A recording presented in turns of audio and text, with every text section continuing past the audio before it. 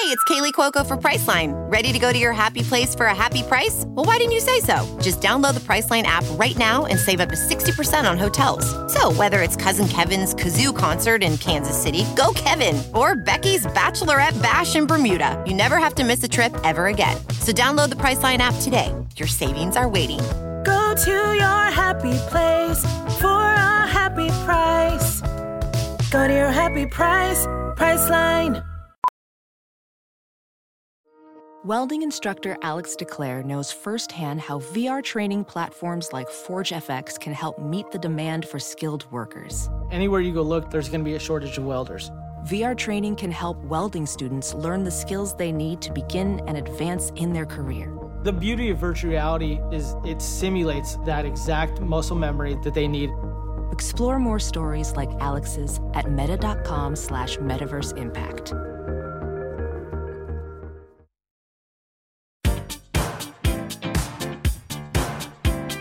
Better not have no plans tonight. Movie time and it's feeling right. You're looking for a love that lasts.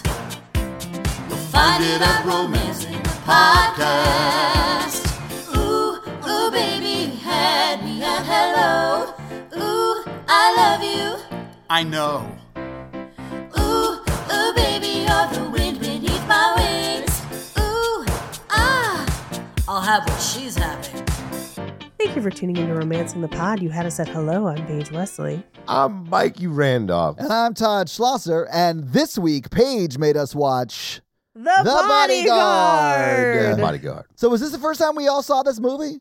Yes, I had never seen this movie. I had definitely heard the soundtrack. I watched it when my parents rented it, before my parents divorced, back when I was a child, like a small child. Was it hard for you to revisit it with thoughts of, your family happily together still in your head? They weren't super always happy. All right. So, it was fine. Actually, watching movies together was one of our good family memories. I'm going to say a Mikey line right here. I don't need the story. It's fine. I'm not your therapist. I give it a 3 out of 10 on execution, but that's fine.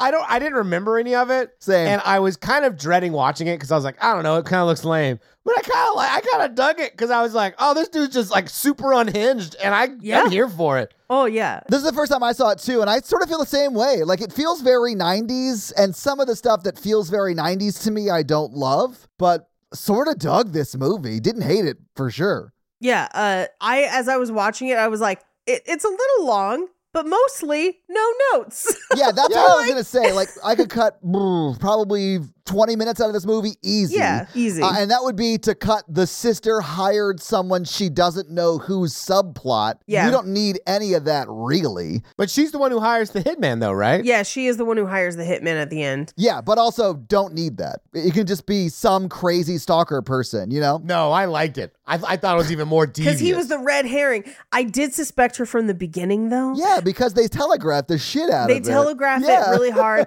But then we didn't do anything with that story for so long that I talked myself out of it. I was like, no, sisters would always protect each other. That's why Solange attacked Jay-Z in that elevator. But then no, it was still her. Sisters. Yeah.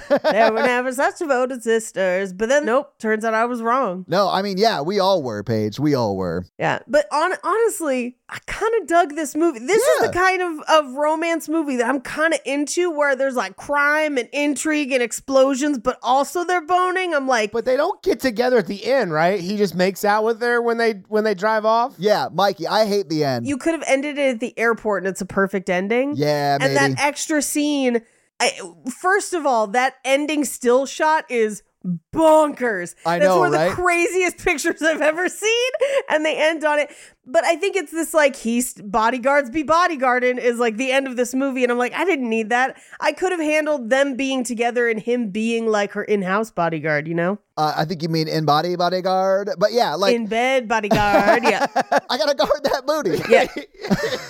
But yeah, I didn't like the way it ended. I honestly thought it would have been great if he died at the Oscars and then she sings that song at the funeral credits. Yes. Also, they have to have slept together when they did, but then stayed together up until the point where he dies, in my mind. I was okay with them not staying together. There's no way they would have because of the whole samurai like metaphor they baked into this Yes. movie for no reason. I But mean, yeah. this is definitely the first guy who's gotten laid with a samurai sword in his bedroom. Mikey, I'm here to tell you that's incorrect. I know that Jake has one, and I'm prepared for this. Mikey, not even that. Every man I have ever had any sort of relations with owned a samurai sword, and it was in the room. Mikey Page has a type, and that type is samurai. White guy who owns samurai swords? They did good in math, I guess. I don't know.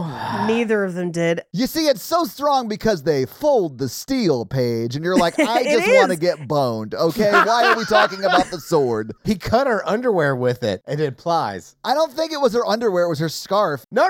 No, At Todd, at the end. There's a cutaway with her lace underwear on the sword.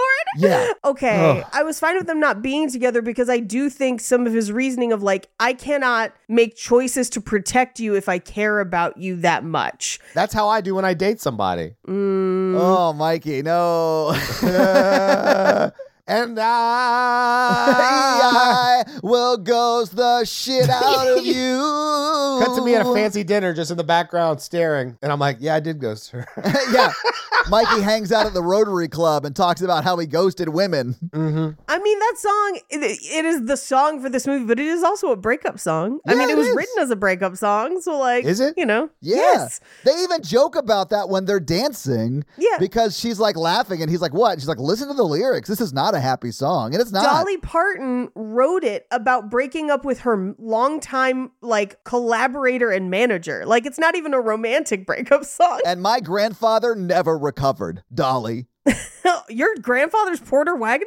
Oh, I didn't know that they were together. No, they weren't. It Yeah, was yeah. just... I do know the Porter Wagner story. Yeah. Yeah, it's a creative breakup, That's not a right. romantic breakup. Yeah. So that's what the song is from. But do you know who else is featured on this soundtrack that, Todd, you might be interested to hear about? Is it Ashanti? No, it is not. But it is, for the amount of a TV show that you have watched, you should know this. Well, I mean, what are we talking about right now? Who's on the soundtrack? Mm-hmm. I don't know. Michelle Visage is on the Bodyguard soundtrack. Oh, they is talk she? about it every time. Yeah, like constantly on Drag Race. No, I don't pay attention to that. I'm too fabulous by the queens.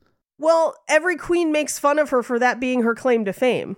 That's a pretty damn good claim to fame, though, right? I mean, kind of, yeah. I don't know, a drag queen with a spin on the Bodyguard soundtrack? No, but honestly, let's get some Trixie Mattel up in this Get bitch. Trixie Mattel on that shit. Get Trixie to come sing Believe by Cher in her broken down acoustic version and Hell take my yeah. money. Hell yeah. Yes. But no, I had never seen this before. I had never seen it. I'd always heard about it and I was curious. And I fucking love Whitney Houston, and hearing her sing just makes me excited all the time. She is so good, man. And in this Ugh. movie, she's good. Like, I think she does a better job acting than Kevin Costner does in this movie. This is her first movie, too. I'll burn a fun fact. This is her first movie. I did not she realize does a great that. job. Yeah, she does. She really does. I don't really think Kevin Costner's like the best actor. He's in a lot of great movies that I like, but I don't know. Like, he's not like... I like him in this. He's fine. Yeah, he's fine. He's not the best. I mean, he's way better than me, but he's not like a DiCaprio kind of like actor level. He's fine. He's doing a Ryan Gosling level of serious tough guy in this movie. If you did this today, it would be Ryan Gosling. It probably would be, although he would be more charming. I think Kevin Costner plays it way more serious. Did you see The Gray Man? Because literally Ryan Gosling in The Gray Man is this character. I saw The Gray Man, but my brain immediately deleted it once it was done watching it. I also saw The Gray Man, and I don't know what we're talking about with that. 'cause Yeah. I also... I forgot Ryan Gosling was in it because Chris Evans stole the show as the villain. Oh, That's true, all I remember true. from that movie. Chris Evans as a villain should always be a villain. It's so good. Yeah. But Ryan Gosling's character is all like, you could Control Alt Delete and just replace with Kevin Costner in this movie. It's the same character. If you can deep fake out there, deep fake Kevin Costner into The Gray fake. Man and then tell the government it cost you $200 million to do it so you can not pay as much in business taxes. I'm calling you out, Netflix, allegedly. And then turn around and not pay your writers. What? Eat a dick. Sorry. Fuck them. Eat a dick, Yeah. Netflix. Support the WGA. I'll tell you what, when I destroyed my girlfriend's scarf, not my current girlfriend, mind you, it didn't go as well as it did for Kevin Costner. I know. I was like, hey, that's a nice scarf. Yeah, and it was probably expensive if it could get cut in half by a cheap samurai sword. That's not not a cheap. He cheap. said That's it not was- a cheap samurai sword. Yeah, Sure. She's an expert. Sure. She's seen dozens of them.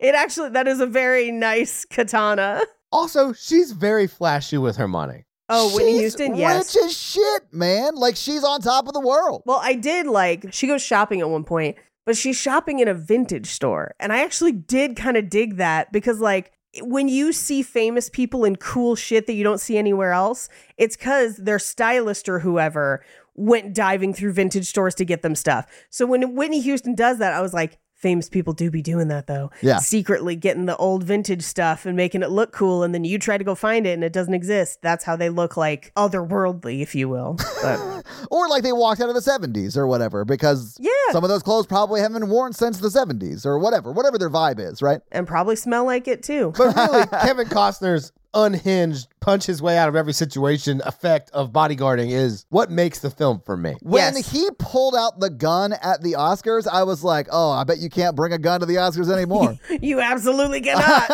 You cannot. When he almost murdered the other bodyguard for almost no reason. Oh, you mean in the kitchen? Their like kitchen fight scene or whatever? No. Yes. He also almost murders a random cook. And his wife is like, no, I love him. Oh, and yeah, he's like, yeah, yeah. I'm a monster. And I was like, yeah.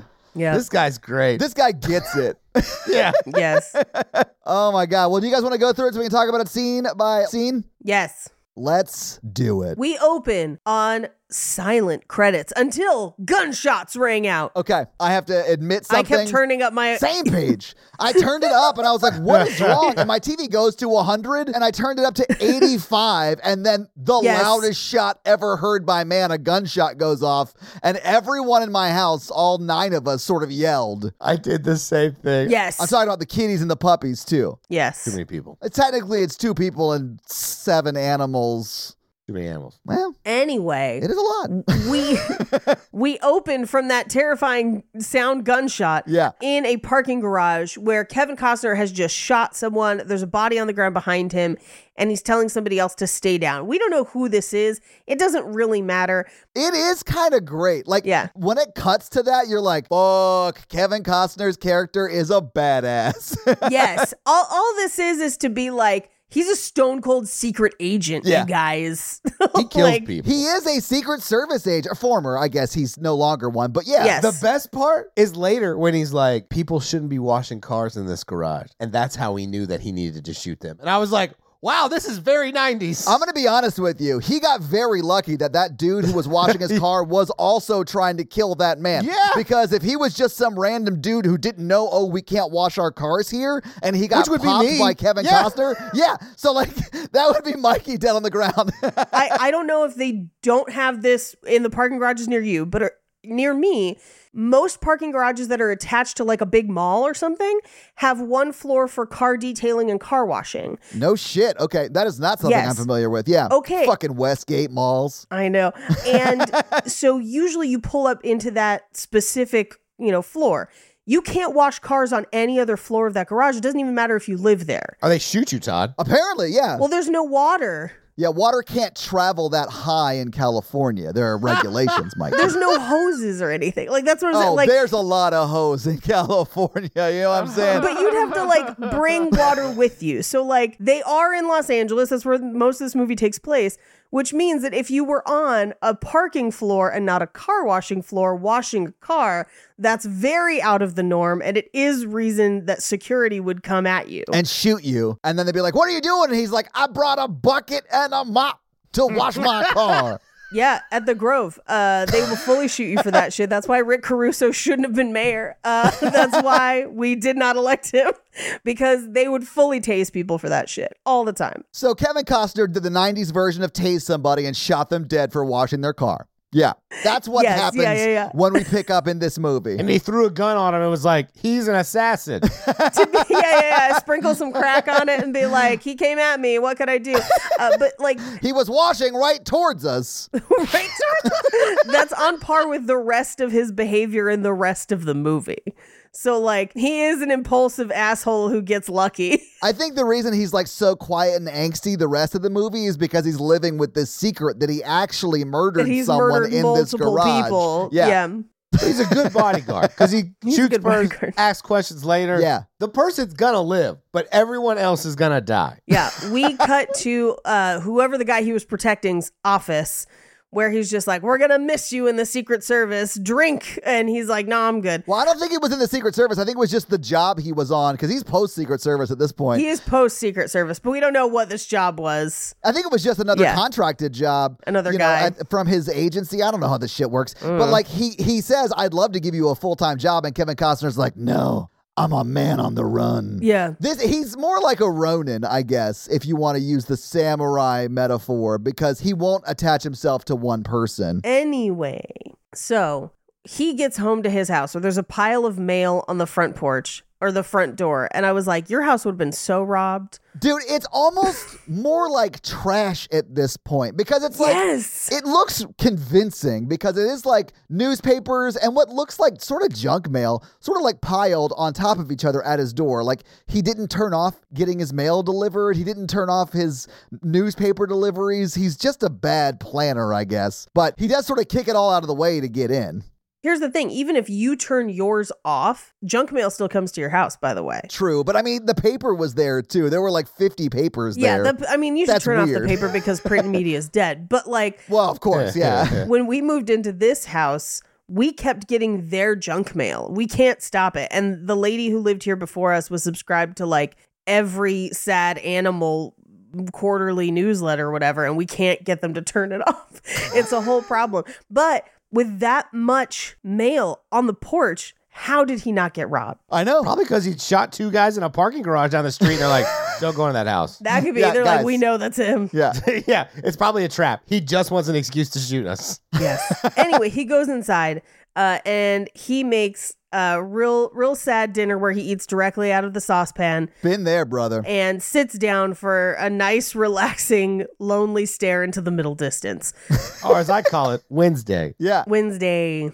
Meanwhile, Rachel, strange pop star name, but sure. Actress. She's an actress now. That's true because she's a multi-hyphenate. Yeah. She's going for that EGOT, baby. I wondered if this was her EGOT because of the big deal everyone was making about it, but they just didn't actually say EGOT, but probably. Yeah, that's the vibe I got too, Paige. Yeah, so she's out on stage performing. Meanwhile, back in her dressing room, a doll that someone gave her, like a fan gave her, explodes in the dressing room. Yeah. Thankfully, she's not hurt, although her chauffeur is. Yeah, and we see his hand bandage later, yeah. Because they're trying to make him a red herring too. They're trying to make everybody a red herring in this movie. Yeah. So we cut to Kevin Costner's house and her, and I could not figure out what Devaney's job was because he's not her head of security, but he also knows Kevin Costner and like they have a relationship somehow, but he travels with her the whole time. Devaney's the older guy, right? Yes. Yeah, I got that he was like possibly her manager. Sky is her manager. Sky's her publicist. Is that her publicist? Yes, Well, then why would Sky's he her know publicist. Kevin Costner? Well, I guess maybe he could have hired Kevin Costner for a different famous person.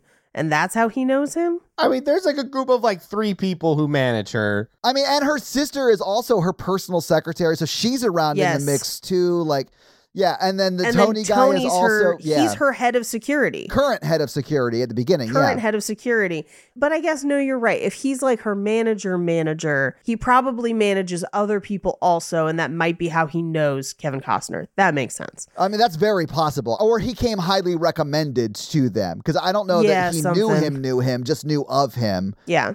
In the scene I think we're about to get to when he's talking to him at Kevin Costner's house, right? We're right in the middle of it. Yeah. So he's literally like, I'll give you $2,000 a week, which this is how you know that this movie is old, that you're just like, man, $2,000 a week, that's crazy money. Where now it's like, you could buy a modest home in Los Angeles for $2,000 a week. You would be lucky to afford it.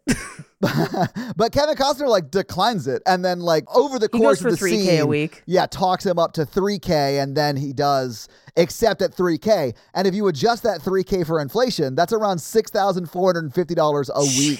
So that is $335,000-ish a year. Now, I mean, he's not hired on with like an annual salary. He's like a contract employee that sleeps with his boss. Yeah. So like maybe the lawsuit will net more than that when he sues her for sexual harassment later. But like, who knows? We'll see. $3K is the boyfriend experience. Is what we call it. Yeah. Also, like, she didn't hire him. The manager hired him. So, like, is she the boss? There's some gray area there. I don't think there's a gray area. The manager is like, hiring him with her money. Yeah, so, yeah. yes. Yeah. There's definitely like a dotted line to Whitney Houston to every employee in this place. Yeah. Uh-huh. We don't know if she had firing power. She's the CEO. Absolutely Mikey. does. She is like the end all be all alpha and wit mega. Like she is going to do whatever she wants. Yeah. Anyway, he shows up the next day as they're rehearsing at her house after throwing some knives badly, but then later throwing knives great. I couldn't tell if he was pretending to be bad or if he was just bad. No, he's good. I think he was just doing a bit, which was weird because it wasn't funny. Right. Anyway, so he drives up to this house in the hills. And he notices that there was a car following him and it backs down the hill. Yeah. So, like, it's just driving suspiciously, right? Right. And the PA system has been tampered with at the gate. Oh, and I love when he goes in, he gives a different name every time. He gives Henry Ford at the door, Edison at the box. Alexander Graham Bell at the box. gate. That's right. You're right. Yeah. And then he gives Edison to the chauffeur.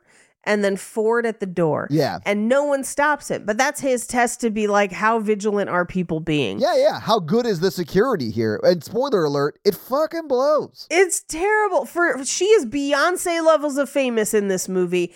And not a single person is like, can I see some ID? I know, right? They're like, I have an appointment. What's your name? Alexander Graham Smell? Who cares? Like, let me in. Yeah. So he finally gets inside. He meets with Devaney, and they're doing this like Metropolis robot kind of cool thing. And they're like filming it. It was almost like they were shooting a music video in there with the camera equipment and the tracks on the floor to like steady cam it. I think they're shooting a documentary. Oh, I mean, that could be. Like, that did look like that kind of equipment.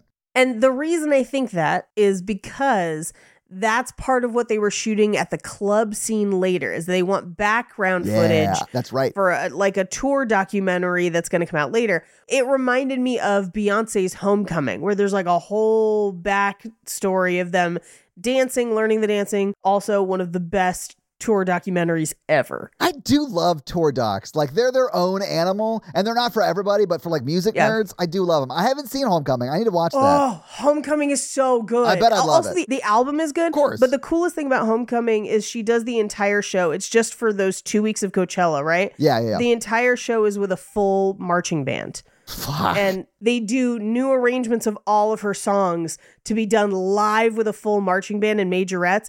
And it's fucking phenomenal. It's one of the coolest things I've ever seen. I gotta see that. Anyway, back into this movie. Wait, that's not on Stars, is it? It's on fucking Netflix. Okay, cool. I can watch it then. That's great. So this is where he meets Tony, the other security guy, who is... I know he is a famous actor because I have met him. He did a table reading one time when I was in film school. Oh, no shit. I do not ever remember his name, but in my mind, he's always mob guy number 4. Like, his name is Mike Starr. That's what it was. And the only reason I know that is because I'm looking at the IMDb page. Okay. But he is it's that guy. Like, when I see him on the screen, I'm comfortable because he's like a character actor that is like known and as mob guy number 4. Yeah, exactly. And he plays sort of a big dumb oaf in this, but by the end of the movie, I sort of loved him. So my last 6 months of screenwriting school, it was me and 6 other students who functioned as a working writer's room, and we each wrote our own pilots. Oh, that's awesome. At the end of that, they brought in actors to do like staged readings. Table reads. That's great. But they brought in like 3 or 4 different people who played a bunch of different parts for a bunch of different people. Sure. So he read for me and a couple other people as like a bunch of different characters, but they basically just stay for the whole like 3 hours of class. Yeah. And read on everything. And he was super cool and gave it 110% for every script. Of course. Dude was nice as hell. Yeah, it was really fun. That doesn't surprise me at all. Anyway, he basically is like, oh, nice to meet you. And everyone's kind of flippant about the fact that they're bringing him in. And everyone's like, we don't need a fucking bodyguard. Like, yeah, it's clear that they don't take security seriously here. I mean, because the way he was able to get on and get in the house, and like there's no cameras around, and like Kevin Costner's character that we're sort of seeing this through he's is clocking also, all of it. Yeah, he's taking note of all of it. So like, I mean, even when we just see the house for the first time, I was like, this is a beautiful house that looks really worn down. And then Kevin Costner comes in and changes a lot of that. But I really thought that was like good direction. Yeah. Well, and we meet Whitney Houston's character, Rachel Marin, and she does not seem to like care very much that he's there. She's like, I don't need a bodyguard. Yeah. You're overblowing this. This is crazy. Well, and we come to find out that she doesn't know the full story yet. So like, I understood later in the movie why she was treating him that way. But yeah, I do think with the amount of information we already have at this point, she seems insane to me. I'd be like, if a doll was sent to me and it exploded and hurt someone that I cared about, I'd be like, get every fucking bit of security up in this bitch. Like, it's so bonkers. But she doesn't know. Yeah. That's the thing. They kept keeping it from her. Yeah. Yeah, so she doesn't know about the doll. And he's like, these people don't want me here. I don't want to have a client who doesn't want to have me around. Like, I gotta go. He's being so needy. Well, I think he needs somebody to pay attention. And he says at one point, he's like, none of my other clients have to, I don't ever have to explain why they should want to stay alive. Right. So I think I kind of get where he's coming from. But he goes to leave. And Devaney and Cy, the publicist, and Devaney, I guess, manager, are like, we got to show him the room. And they take him to a fake bedroom that they made up for a like Lifestyles of the Rich and Famous like spread in a magazine. And they show him a number of letters that she has received and that someone has already gotten into the house and masturbated on this fake bed thinking it was her real bed. Yeah. So clearly there are security issues.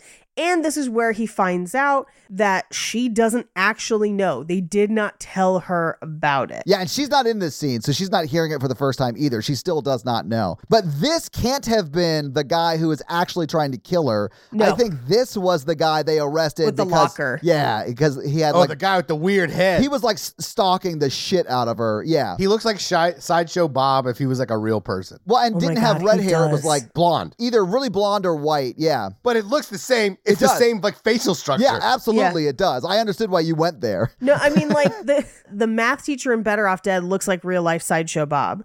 But this guy has like a Sideshow Bob vibe where like you look at him and you're like, the captain of the Pinafore, which is just a joke for Sideshow Bob people. His name is Vincent Schivel, I believe is the guy you're talking about. He plays Mr. Kerber on Better Off Dead, who was the math teacher. Yes. And as I look at the picture of him, there's no way you're not talking about him. It has to be that guy.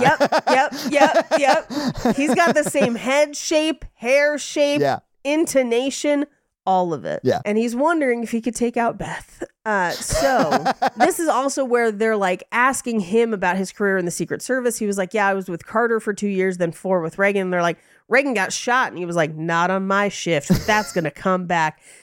The through line of him being sad that he wasn't there to save Reagan. I was like, man, Look, politics aside, I've hung out with some Secret Service people. So have I. They have a job, and they take the job very seriously. Yeah. And if you take a day off and that guy gets shot, you're going to be pissed. It doesn't matter what side of the political spectrum. Job. Yeah, they literally have one job. That was the vibe of the guy I hung out with that was in Secret Service too. Yeah. And they take that job very seriously. You have to, man. I'd imagine almost all bodyguards do. Yeah. They all have samurai swords in their bedroom. And they are just cutting up their loved one's scarves, Paige. And I have never felt safer. I know that we're always 5 to 7 feet away from a bladed weapon. I do love, well, we can talk about this when we get there, but the fact that she's playing around with it is funny to me. I have a whole theory on it. It's a metaphor for penis. Anyway, go ahead.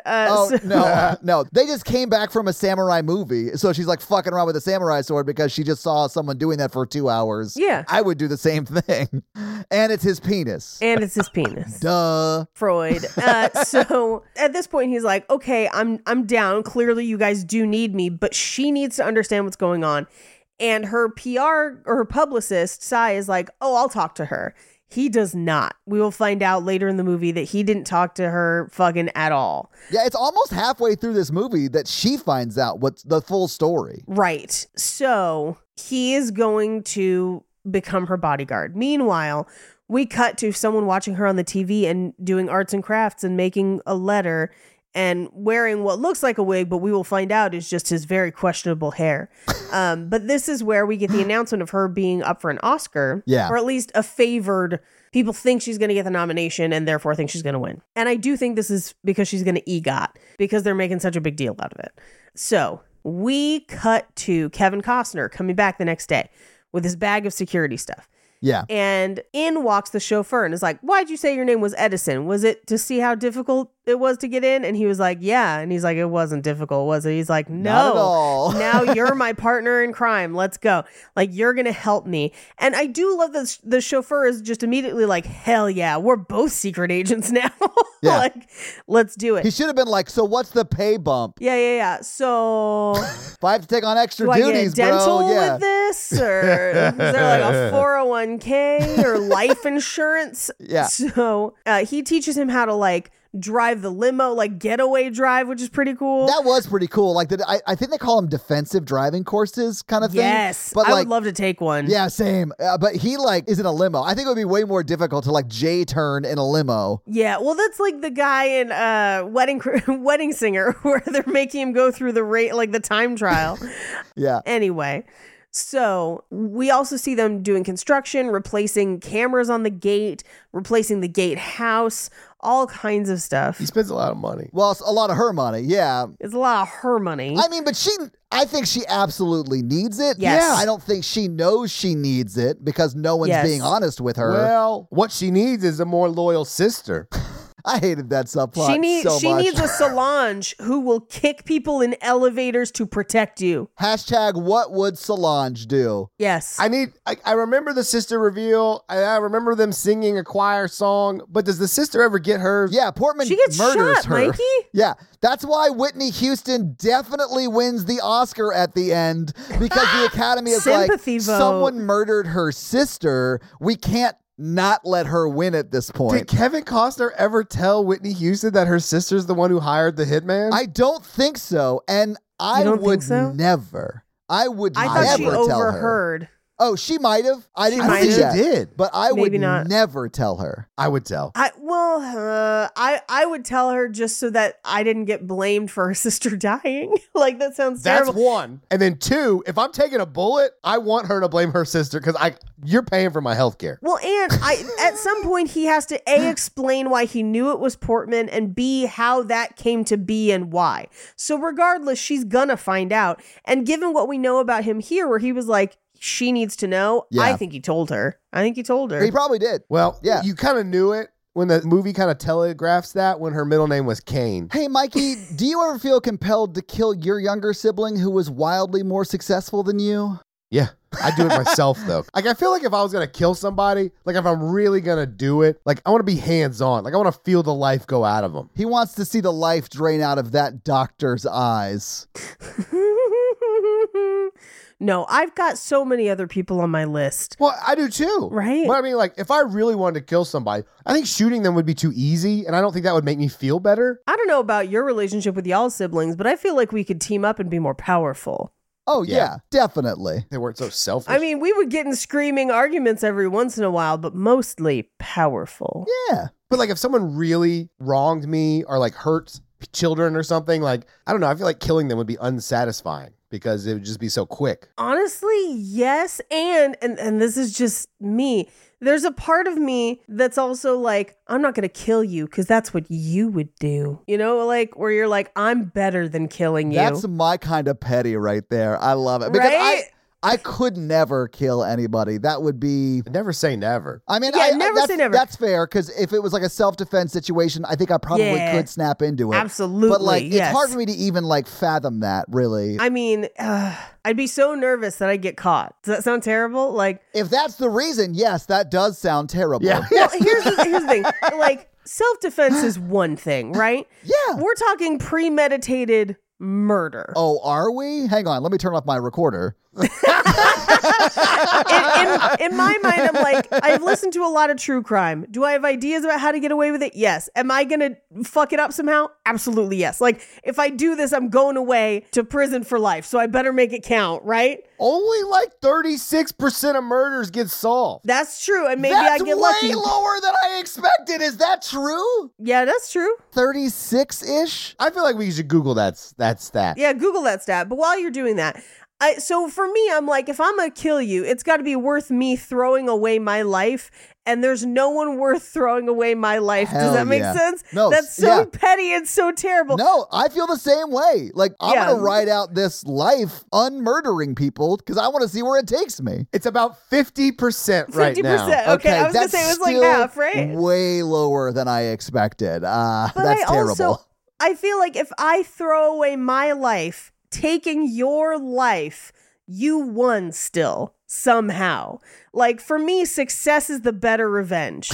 Like, I think it's way more fucked up of me to succeed instead of killing you and for you to have to watch it. Yeah, agreed. I don't want to kill anybody. Yeah, I'm on your team. Yeah. Yeah. But let's get back into it. So, as he's walking the grounds, he sees her sister dancing. He goes in to talk to her sister because this part of the movie is kind of like an episode of Murderville where he has to interview all the suspects. Yeah. Where she's just like, yeah, we used to be in a band back in the day, but clearly she was the star, so I do this now. Wow, wow, wow. It did feel a little bit like he was from Glass Onion. What is that series called? Knives Out. Yeah. He was like from Knives Out or something, you know? Yeah. It felt like that. At least the very beginning of this, because he does go to like this one location and interview like 4 people. Yes. And he's just like, the glass sculptures with the fossil fuels that could ignite at any moment. It's so colossally stupid. It's a donut within a donut hole within a greater donut. Like that kind of thing. That sounds like a delicious crime. Honestly, I fucking love those Knives Out movies. Me too. I like both of them. Anyway, so he goes and takes the letters to his contacts with, I assume, the FBI, because there's a bunch of other former Secret Service people there. I thought it was either the FBI or the Secret Service. Like, he just went back to like his home office in D.C. and asked them about it, because I don't think they really... No, it is Secret Service, because they're talking about how they're protecting a senator who's like an asshat. Yes, they are, but I do think, because I don't think he flies to D.C. and back. I think he just goes to the FBI office in Los Angeles. We have a big one. I honestly don't think it says. If it did, I missed it. It doesn't, but I think the Secret Service would be turning it over to the FBI to investigate anyway, right? No, they have their own investigation division, and they have field offices in most major cities. Okay. Nashville, So maybe Nashville has a Secret Service office. Yeah, the Secret Service officer I met and hung out with a little bit was stationed in Nashville. Interesting. So he probably just took it to the local office and was like, "Can you run this?" And run they're this like, thing. "This is a famous person." They're like, "Oh yeah, she's super cool." Yeah. So we cut to, she's going to brunch and he's overprotective of like a kid who wants her autograph. But as they're leaving brunch, they do see that somebody's following them. Yeah. Well, because they're driving and that car is literally tailing them. And it's not an inconspicuous car. It's a very conspicuous car. It's like a car that Mikey would drive if he was driving around a 92. I mean, it was cool looking. I'm not going to lie to you. Sorry, I'm just looking something up. Did you guys think it was interesting that it was the same style of car that OJ drove? That's just what I looked up because OJ was 2 years later. And Kevin only drinks orange juice in this movie? Follow the money. You do the math. Except that the trial of OJ Simpson was 2 years after this. I know. Kevin Costner was trying to warn us this whole tells time. The future? Oh, Back man. and to the left. That is a different Kevin Costner movie where he did accurately predict the assassination of JFK. You're right. He accurately predicted it about 25 years after it happened, but he was accurate. I was going to say, it was like predicted. Actually, I've never seen JFK. I'm pretty sure they say it was like some conspiracy theory thing, right? There's multiple conspiracy theories. We don't have time to unpack that. I have so many thoughts. I mean, it was clearly the officer in the car with them. That's the one that I think. Yeah, where he slipped. And yeah, that's what I think. Mm-hmm. But could it be aliens? People from the Hollow Moon? I've been watching a lot of Skinwalker Ranch recently, and the evidence is compelling. Is it? Dude, they have caught like 4 or 5 UFOs on camera, and you're just like, how is this not news? And I'm like, it's 2 a.m, Paige. You got to go to sleep. Yeah, you got to be up in 2 hours. Yeah, be up in a couple hours. Yeah. So they take the car up to the house.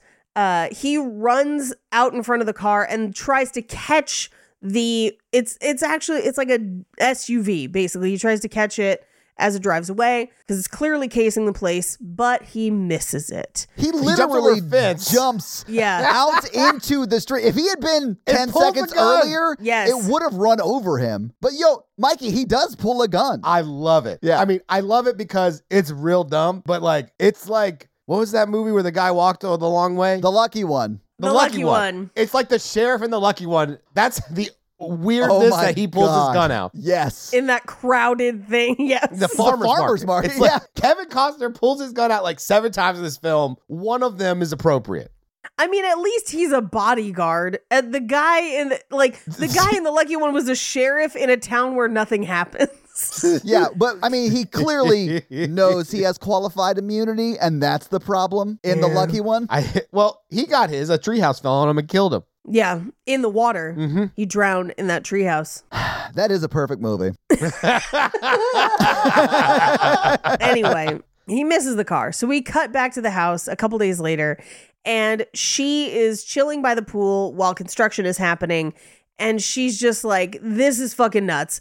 You don't want me to go to brunch with my friends. No one can get through the gates, and people are fucking sawing all the time. And she's like, I don't want this anymore. This is fucked up.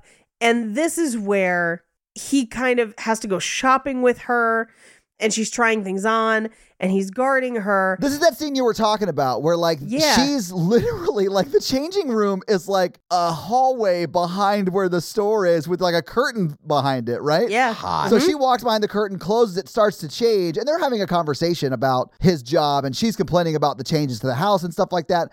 And he is just protecting her, like looking at people in the store, outside the store. And she's like, hey, will you hand me that red jacket or whatever? And he's like, yeah, I'm here to protect you, not shop.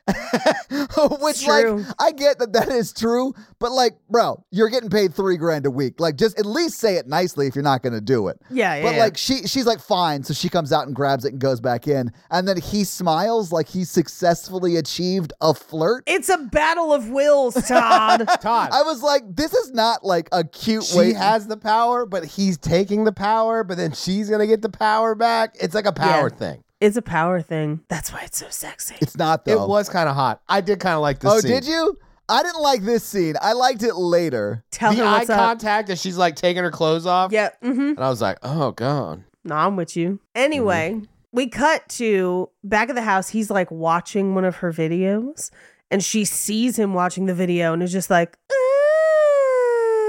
and then he like closes the shades and gets the lotion out, and she's like, oh, I probably don't want to watch this. Oh, what? Oh, no. He's all bent over and sweating. He's going to pull an old Mikey move, which is get along with the kid really well, and then like you're fucking in. That's true. He is getting along with Fletcher, who turns out to be like boy genius.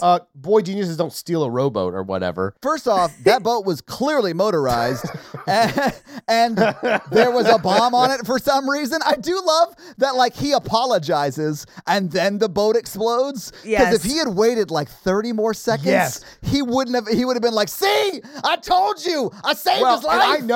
I know Kevin Costner's character, Frank Funnel, or whatever fucking stupid ass name they gave. Funnel? Frank Farmer. Mikey? Farmer. They gave him a dumb name. That's too much alliteration for this serious of a movie. Farmers only. My name is Frank Farmer, and I'm a bodyguard. But you know he brought it up later like I told you Sounds hot. Sounds like he's got a hot, blocky, square head and some shoulders. He does it. But Frank Funnel Cake does. Funnel Cake sounds so fucking good right now. Yeah, I've been talking about it for weeks. I do like Funnel Cake. Can we just get a moment of silence for a fun? Yeah. I just noticed that we all literally just got quiet when we were like, funnel cakes, man. Cake. Fuck, they do slap. Anyway, so we cut to the next day, and he's teaching the chauffeur how to check under her car for bombs when they suddenly leave the house. And he's like, wait, where are you going? It's dinner time. And her publicist is like, we got to go to a club. And he's like, you have to tell me these things. Yeah. Not just a club. They straight up go to the Matrix. Yeah. They go to Club Zion.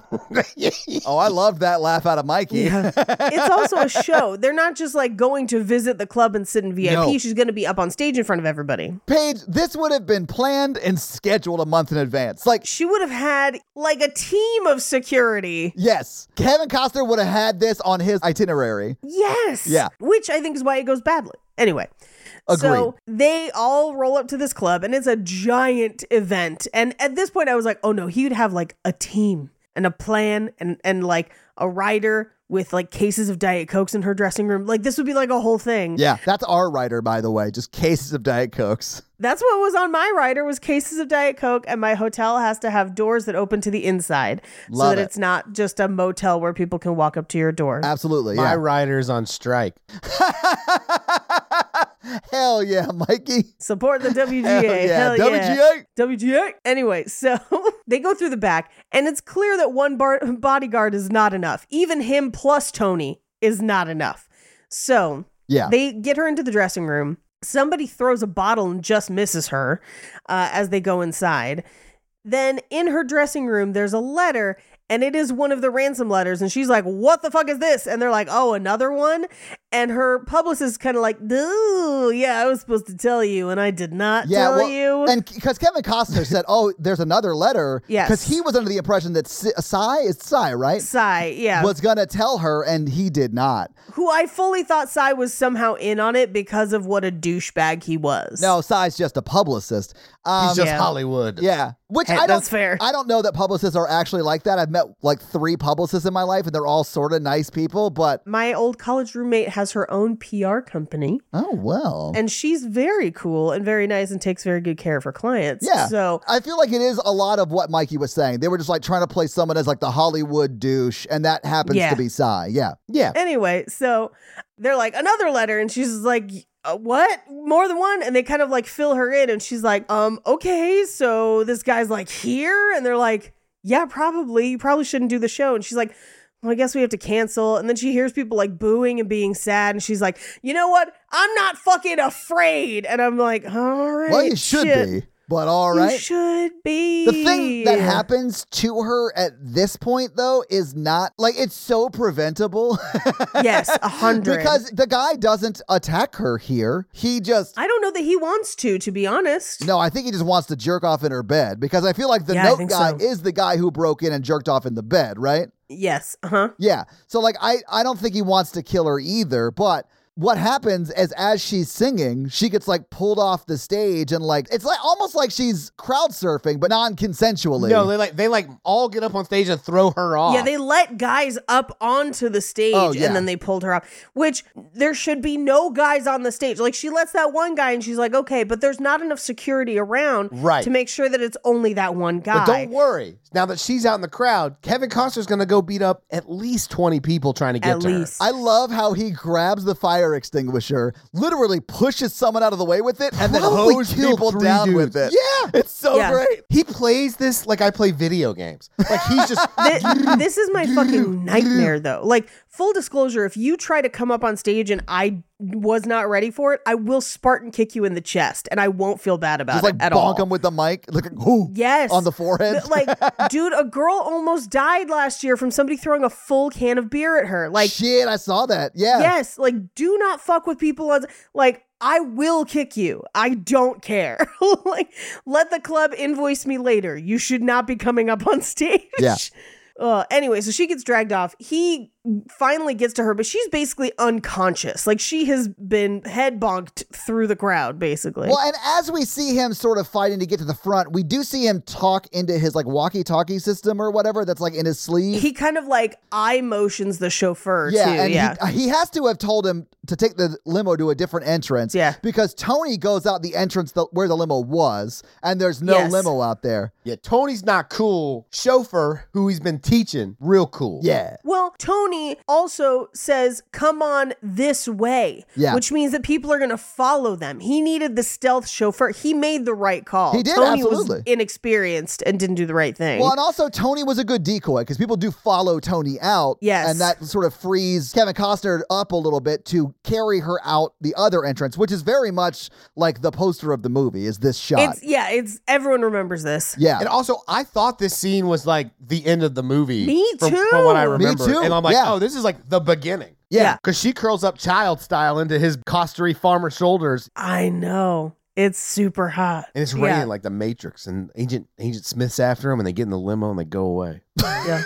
So they get in the limo. He like tucks her in with his jacket and they get her home safe. Yeah. Cut back to the club as they're cleaning up and somebody finds one of her glitter gloves and sniffs it and then keeps it. Weird. I don't have much of a sense of smell. I'm not like a smell dude. I don't get it. Like, it's not for me. Mikey. Okay, I'm a smell dude. I know. I know you are. I would have smelled the glove. I'm not going to lie to you. I would have smelled it, even if I just found it. I'd be like, oh, she wore this. What's she smell like? That's not weird. That's just something people do. It is definitely something people do. It's weird to me. Like, it's not something that I'm into. It's you know weird what I'm to saying? me. Well, that's not entirely true. It's not. You could get way weirder because, like, Oh, yeah. if a hot guy took off a hoodie and handed it to me, I would definitely smell it. Also, when I was in Portland last year for a thing, I found a candle that smelled like Jake after the shower, and I thought that was really cool. I've gotten really into scented candles too lately in my old age as well. Did you light the ones that we bought? Mikey and I bought twin candles. Midnight Rain or whatever is not as, I wanted it to be a stronger smell. It's kind of too light, but also like I've been able to smell well with pneumonia. I think that's you because like it smelled great. So I stopped in burning our candles house. until I feel better. yeah. I forgot what flavor we bought at that same store, but it smelled great. You bought one of the food flavors because Mikey and I remember had like a thing where we're like, we don't do food candles. We're too good for that. For the record, I didn't buy, and I mean, I guess I did buy it, but Natalie picked it out. Like, I don't know what the hell I'm doing with that. Anyway, Yeah. we cut back to the house where Kevin Costner's sitting eating like a nectarine in the kitchen, and Tony comes home and he's just like, what the fuck? But like, I don't know why he feels the need to fight Kevin Costner over this, but like, I think he's butthurt he had to take a taxi home. Like, there's no guess. reason for him to be upset. I will say that Kevin Costner beats him to death. oh yeah. More or less, yeah. He throws him across the counter and they have an enclume pot rack that hangs down. Oh, and he hit his head on the pots. Every skillet Yes. across. I was just like, oh shit, that would hurt so hard. I saw that and I was like, okay, first off, that's not a stunt double. That is that guy. Somebody hit those skillets. Yeah. And you're seeing him hit those. Like, that had to hurt in the moment. I don't care if it was a stunt, quote unquote. He felt that. Yeah, and then he grabs a knife and then Kevin Costner just like throws the tiny knife he has and it sticks into the cabinet behind him and he's like, I don't want to talk about this again. Like an inch away from his head. Oh. I honestly thought it was going to like nick his ear or something. Like, That it was would've been great. very close. So then he pulls a giant butcher knife and they have like an eye contact stare off. And then Tony's like, I respect you. Well, because he pulls that butcher knife, then Kevin Costner throws the knife. Then he just puts the bigger knife down. But Kevin Costner's like, I don't want to talk about this again. And I was just like, that's right. Hell yeah. Yeah, I was like, Kevin Costner's cool as fuck in this movie. Dude, hot as hell. I'm not sure Kevin Costner says one line not in anger in this movie. Love it. Like, he's only talking when he's upset. Great. Even when he sees his dad. That's true. He's very sweatery and cuddly when he He is. sees his dad. Yeah.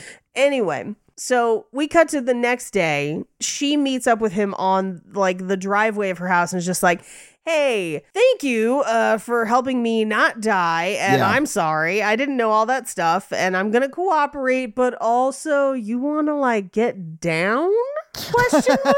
I mean, she sort of asked him on a date, more or less. Yeah. I mean, if you save somebody, there's some like... Are you going to say the implication, Mikey? I'm not going to say the implication. I'm Okay. saying if you're two single people and one of you saves the other one and it's like a hot adrenaline-filled situation. Trauma bonding, yes. Yeah. Did we learn nothing from Speed, guys? Of course they're going to have sex.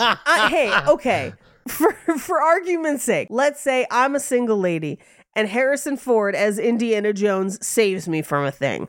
Of course you're gonna bang. Same with young Keanu Reeves in that bus. Hell yes. And you're Sandra Bullock? Yeah. Or like Kurt Russell Yeah. in the 80s. Yeah. Or like Kurt Russell now?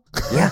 Honestly, yeah. Or like Kurt Russell's son now. Now? Yeah. Or Kevin Costner in this movie. Like, yeah. No, I get it. You found him attractive in this movie? Hell yes. Okay. I was all for it. You know what movie we got to do now that we've done this? What? Prince of Thieves. Hell yes. We don't really. Fuck me, he cleared it. He doesn't even speak in an English accent, but it is a romance. Is it? I mean, he falls in love with Maid Maid Marian? Marian Page. And you got Alan Rickman as the Sheriff of Nottingham, and he It slaps in says that film. action He does. adventure film. Well, I'm going to respectfully disagree. I'll do Speed if we do that. Oh, I love Speed. I recently watched the Tom Cruise Cameron Diaz action rom-com, Night and Day. Oh, that movie's terrible. That movie is aggressively terrible. So if we do these action romances, that's the one I'm going to do because that one is hilariously bad. I watched Ghosted this past weekend. That was also terrible. I watched that too, and then I immediately watched Night and Day because it gave me those vibes. So now that you've seen Ghosted, do you agree with Mikey and I that the bodyguard, the bounty hunter scene that's only 5 minutes long and clearly written by somebody else is the funniest part of the movie? It has to have been written by someone who had Punch Up. Yeah, exactly, right? Yeah, it has to have been a Punch Up. Yeah. Oh, yeah. It doesn't even fit with the rest of the movie. It is the best part of it, though. It is, if only for the most hilarious bounty hunter pun name ever. Yeah. So she's like, do you want to smash or not? And he's just like, and she's like, well, let me know if you want to smash. Okay, bye. And she like goes back up to the house. But instead of saying smash, she's like, go on a date. Yeah. They but don't she smash means until later. You know she means smash. Yeah, she means smash. She's a polite, classy woman, okay? She absolutely is, yes. So we cut to a car wash where the limo is being detailed and a hand goes into the seats and pulls out one of her headshots that she was signing earlier and puts it in their locker. And this is clearly the dude who's been like collecting stuff and masturbating on her bed. Absolutely. So yeah. We cut to a movie theater where they have seen a samurai movie. That's the date they went on. 47 Ronin. No, they go and see Yojimbo from 1961, which is actually released in the United States under the name The Bodyguard. No shit, really? Yeah. Okay. That makes sense. Yep. So they go see the movie and they come out, they talk about the movie. And this is where the really fun thing is he says he's not afraid of death and that's what makes him invincible. And I was like, oh, like Sisu that we saw at Panic Fest. I love that movie, man. That was so good. It was very fun. It was funny. If you have a chance and you want to see Nazis get got, then like, yeah, go see that. Go see it. But this is where we really kind of see the chemistry between them. They're talking about the movie. They go to a bar and sit and kind of talk. They dance. This is a great, like, long date, basically. Yeah. And they end up back at his house where she's playing with his samurai sword. Yeah, you know what I'm saying? You know what I'm saying, unsheath it, baby. Yeah, she's playing with that sword. And he's like, it's very sharp, and pulls her scarf and drops it over the sword, which slices it in half. And I was just like, ooh. I did think it was a bit crass when he was like, I would take a bullet for you so you know what you got to take for me. No, he doesn't say that. It's just heavily implied. He takes a shot. She takes a hot beef injection. Hello, Todd. It's Mikey. Hello, Mikey. It's Todd. I need to tell you something. Mikey, it's fine. You'll be a great dad. We're going to table that. But on that table is a delicious Factor meal. Yes! What a transition! Oh my God, guys, this actually is a Factor ad. That was amazing, Mikey. Mikey here for Factor meal, all romance in the pod. Heck yeah. We're going to table it. Delicious, already fresh made meals, never frozen. It takes 2 minutes to warm up. Just like Mikey does. I have a busy schedule. I work all day. I have fun too much. I also work at night. I also have too much fun. And I have a problem with words. Yeah, words is one. Ordering out is another one. Same. I ordered out tonight. Yes. I literally got, let's just say, a Factor equivalent meal for Natalie and I, and it was like $48 when it could have been way less with Factor. Yeah, and I struggle with proportions. And Factor comes pre-proportioned, pre-prepared, chef ready. I've used it before. Before they even advertised on the podcast, I used Factor meals, especially when I was working a lot during the COVID lockdown. I mean, that was the best time to get on board with Factor, except for right now, because Factor is giving 50% off to all of our listeners if they go to factormeals.com/romancingthepod50 and use code romancingthepod50 to get 50% off. That's code romancingthepod50 at factormeals.com/romancingthepod50 to get 50% off. That's a good deal. Do it. And they have a easy to use app. And they never require me to talk about the app. Mikey, that was the end of the ad. That was the end of the ad. I'm still going. All right, Factor meals. Welding instructor Alex DeClaire knows VR training platforms like Forge FX help students master their skills. There's a big learning curve with welding. Virtual reality simulates that exact muscle memory that they need. Learn more at meta.com/metaverseimpact. Anyway, he slices her scarf in twain with the sword. Now they're pocket squares. Oh yeah, Yeah, now they're pocket squares. Yeah. I couldn't get the joke out. I'm sorry. But they kiss, and this is a hot kiss too. Like, It's hotter than their kiss at the end. Yes. Yes. Their kiss at the end looks like they're smushing their faces together and rubbing their lips. like they're trying to eat each other's heads. Yeah. Anyway, we cut to them in bed, and she's like, I've never felt this safe before. No one could get by you. And he's like, right now it might not be too difficult. And then as we pan over the bedside table, this is where we see her panties across the sword. Cut across the sword, buddy. Implied that maybe he cut her cut 'em panties off. off with the sword. Which is the dorkiest thing. As someone with experience with sword guys, that's never happened to me. He's like, do you want to see my Ninja Star collection? And you're like, oh, no, not really. It like pans up to the wall and her bra is stuck to it with like ninja stars stuck in like the shoulders or whatever. And he's got that paper drawing thing, that scroll of Goku, and you're just like, okay, guy. Oh, God. I guess we can watch It's Always Sunny and eat your quesadilla, and he's over here cutting a quesadilla with a samurai sword. He's like, no, we're watching Dragon No, Ball. I'm making her a quesadilla because she stuck my entire bow staff in her mouth. Oh, my God. I also love Kevin Costner because Oh, he pulls a Mikey immediately. him wakes up and is like, oh, shit. I've made a horrible mistake. He tries to ghost his employer, which I thought was hilarious. At her house, I think. Is he at her house? They're at his they're house. at his house, which means he had to drive her home. Yeah. He's like, we can't do this anymore. We should break up. Let's get in the car and go to your place. Get in the car. Let's go. I gotta stop by. I gotta get an Egg McMuffin. I like Egg McMuffins the day after. That sounds too Yeah, hell yeah. specific to not be real, Mikey. Dude, Egg McMuffins fucking slap. Or McGriddles. Little McGriddles. are good. Little chicken McGriddle. Hell yeah. I'm going to eat half, save the rest for lunch. Oh my God. They're like this They're big. so tiny. They're How so cute. tiny. I'm joking. You want my hash brown? I Sorta. can't eat it all.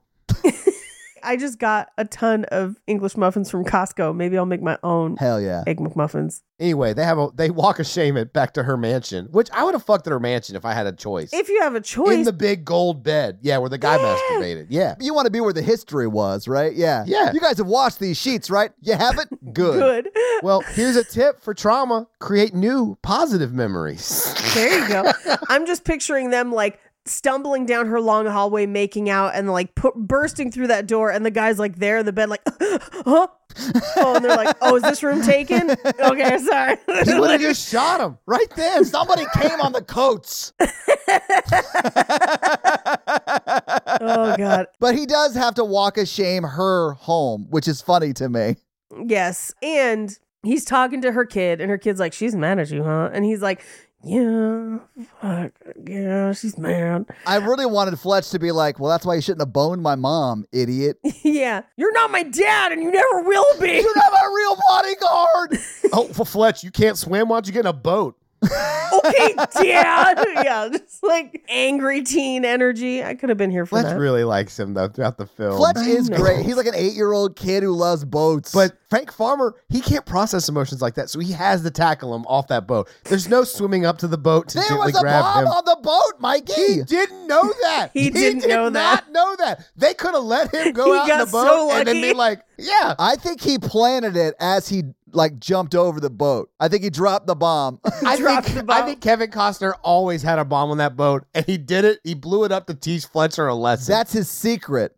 He's always got a bomb on the boat. Uh-huh. My favorite part, well, you know, I'll save it for when we get to the boat bomb, but remind me. Anyway, she gets nominated for the Oscar. Hooray. And she's going to go to Miami to give 2 benefit concerts. In a penthouse. No, the Fontainebleau Hotel. It's supposed to be the Fontainebleau.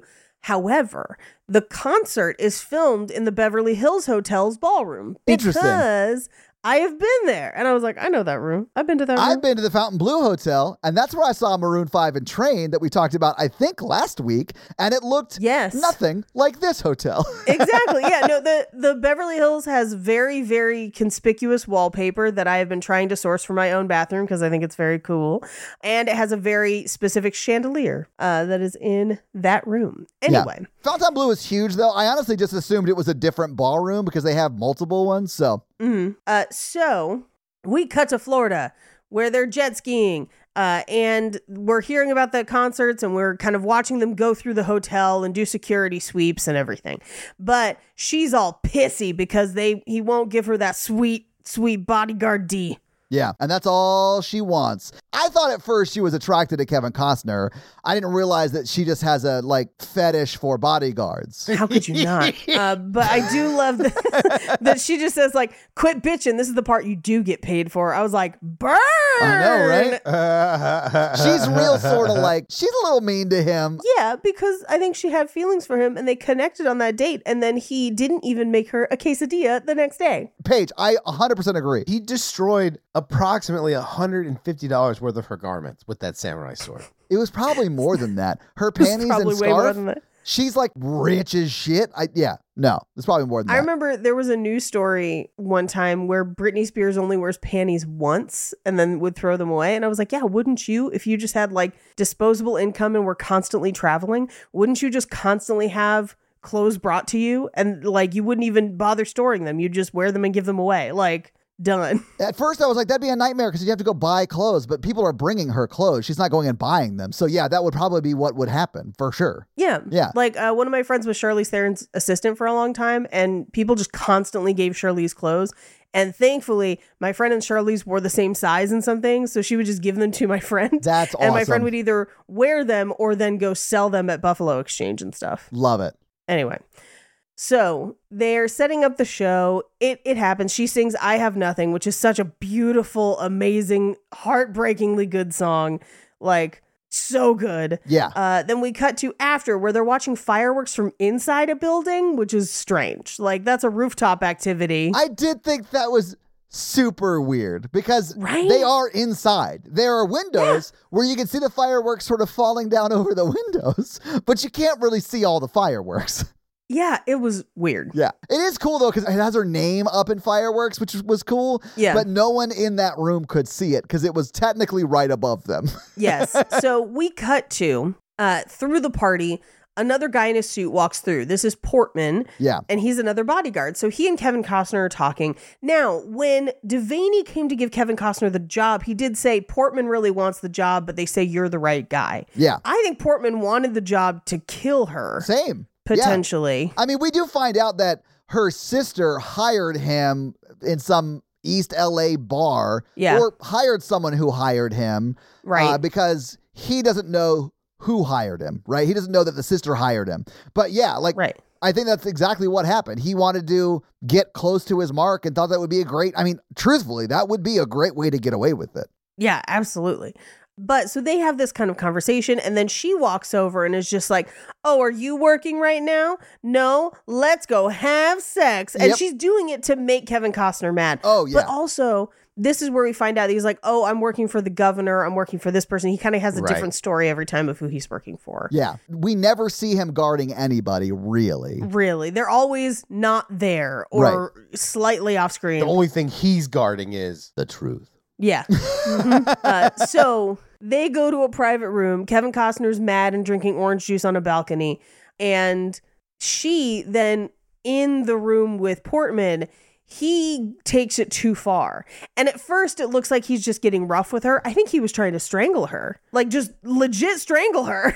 I thought he was going to have sex with her first, honestly. Oh, probably. Yeah. Yes, probably. But I think he wanted the ass before the sin. You know what I'm saying? I'm sure. No. Here's the thing. By saying I think he just wanted to strangle her, I'm not saying they don't have sex. I'm saying that he kind of makes it appear one way. Oh, sure. Was going for her neck a lot. Yeah. Some people are into that. Listen, some people are into it. I don't know. Hey, consenting partners, choke away, be safe, go for the sides, not the center. Yep. But do your thing. But this guy's an assassin. So, and he did not ask her first. No. For sure. And she makes it clear she's done, right? She's not wanting that. Yeah. Or really to even have sex with him. She doesn't want to do anything with him, really. She just wanted to make Kevin Costner mad, and she did. Yes. Mission accomplished. So she is just using him as a pawn in her little game of love. Yep. So she has Tony remove him, and she kind of looks out over the room doesn't see him, shuts the door, and drinks champagne by herself. Yeah. Now, the next morning, they're cleaning up the party. She gets up, she's hungover, and he's like, oh, I didn't tell you to fuck everybody in the hotel, which she didn't, but it's now they're in a fight, so she's not even gonna like, well, I didn't, or whatever. Yeah. So he leaves to take a phone call from the people investigating the letters. And this is where he finds out that there's like detergent in the glue. So it's somebody who works at a like industrial cleaning thing, which we will find out is that car wash, right? Yeah. So he goes into the suite and it's empty because she has left to go shopping, didn't tell anybody, and she's with Tony.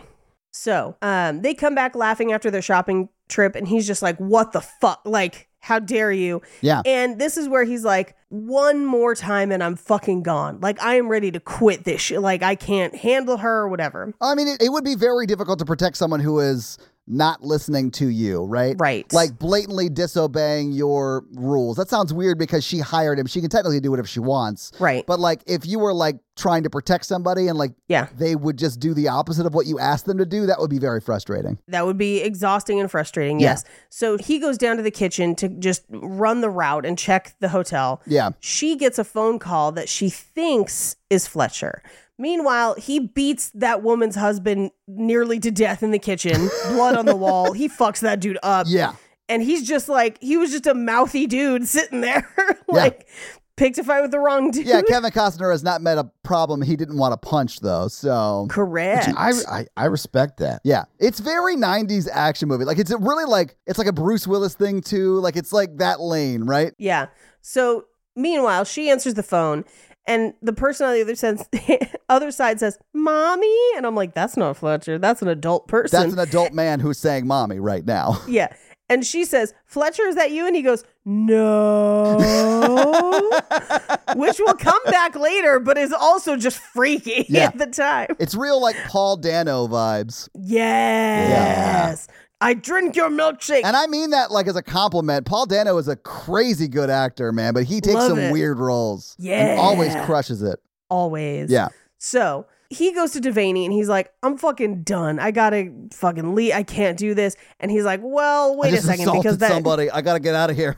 Yeah. Before the cops get here. The real cops. But before you do that, somebody called her. She thought it was Fletcher. It was not Fletcher. And now she's all freaked out. And he's like, all right. So he goes out to the balcony and she is there. And she's like, I'm just going to listen to you. It wasn't what he said. It was the way he said it. I'm fucking terrified. Yeah. What the fuck do we do? And he's like, I want to take you away from here for a little while. You got to cancel the rest of your tour dates. And Cy is not coming. Devaney and Tony get a vacation. And if you cross me this time, I'll kill you myself. And I was like, wait, what? Don't go with him. So this is where the movie takes a turn and becomes a horror movie for Whitney Houston. Well, this is where the movie takes a wild turn for like 20 minutes. It does. It's very much like the episode of The Bachelor where you go meet his family. Yes. Like that kind of thing, right? It's the scene in 10 Things How to Lose a Guy in 10 Days where they go out to see his family for a day and come back or whatever. Absolutely. So they go up to his dad's cabin in the snow. And we do get a little glimpse of a Pyrex here. I couldn't see if it was Forest Follies or something else, but it is indeed there on the table. This is where he's teaching Fletcher how to use the motor on the boat. Yeah. And we find out that Fletcher can't swim very well. And the sister is there with them too. Now, as they're kind of all hanging out in the kitchen getting ready, this is where we find out that part of the reason he is so closed off is that he was burying his mother with his father the day that Reagan got shot, which meant that he wasn't there to stop it from happening. He's never forgiven himself. And I'm like, Reagan lived. Like, he was whatever. fine. Yeah. He's a principled man. Yeah. His samurai sword says that should have never happened. Yeah, sure. The real thing that suffered was John Hinckley's music career. Let's talk about it. Oh, God. This movie posits that Brady, the Secret Service agent who gets shot a bunch and paralyzed and later has a bill about gun control. Yeah, the Brady bill. Was subbing in for Kevin Costner that day. Yeah. So that could drive it, but they never explicitly say that. And here's the thing. If he had said, the guy that was there took a bullet that should have been me, that's a different conversation for me. And that's like, I understand that. That makes more sense. I honestly feel like that's what he didn't say it. You're right. But I feel like that's what he was like. That's what he was holding on to, I think. Yeah. I think they could have articulated that better because it just sounds like he's a super fan of Reagan. I mean, they could have weird. said it, you know? Yeah. I guess they have to walk a weird tightrope because at the beginning they're like, well, I was off when he got shot. Kind of disrespecting the real life Secret Service agents who definitely took bullets for Reagan. But then later, it would make more sense if he's like, I should have been there and taken one of those bullets. Yeah. And then like no one would be disrespected, but then maybe it would. I don't know. Yeah, I thought it was a weird choice to have Kevin Costner be like, no, I was off that day. Those pussies didn't know how to handle it. That's why Reagan got shot. Right. And then to have him be upset about it later, it's weird. I feel like when she in the bar is like, oh, were you guarding someone and they got shot? That was a way better through line for me of like, yeah, it was the queen or something like that. Instead, he's like, my fucking mom always ruining things, even my boss. Ruined my chance to take a bullet for Reagan. Like, how dare she? Anyway, we cut to, they have dinner and then we cut to them playing chess. And they've been playing chess for like 3 years. But all of a sudden, Fletcher's like, what if you move it here? And he's like, okay. And all of a sudden, Boy Genius comes in to like make a change in a chess game that's been going on for years. He's like, fuck you, Bobby Fischer. You're on my team now. Yes. That's what Kevin Costner's dad more or less says. Yes, exactly. So they put him to bed along with Whitney Houston. And the sister kind of hits on Kevin Costner and he's just like, no. I mean, she full on kisses him. And he does not kiss back. No, it's very clear. But the sister's whole mantra is she has everything. Yeah, even and so you. she also has Kevin Costner's heart, I guess. Yeah. And this is just more reinforcing of that. Right. But yeah, I don't know. I hated it. I sort of hated the sister's storyline altogether. Yeah, it's a bummer is what it is. I think she would have been a great red herring, and then for it to have been somebody else, that would have been great. I thought that's what it was going to be, which I was fine with. But when we find out that no, she actually did hire him, I was like, oh, well, that's a bummer. That's just real sad. It is definitely depressing. Yeah, because it definitely could have been a turn of her being like, I would never do that. I love my sister and I'll do anything to help protect her. You know, like it could have been that, but instead it's not. Instead she's like, I hired the guy who will never stop. I can't, no refunds.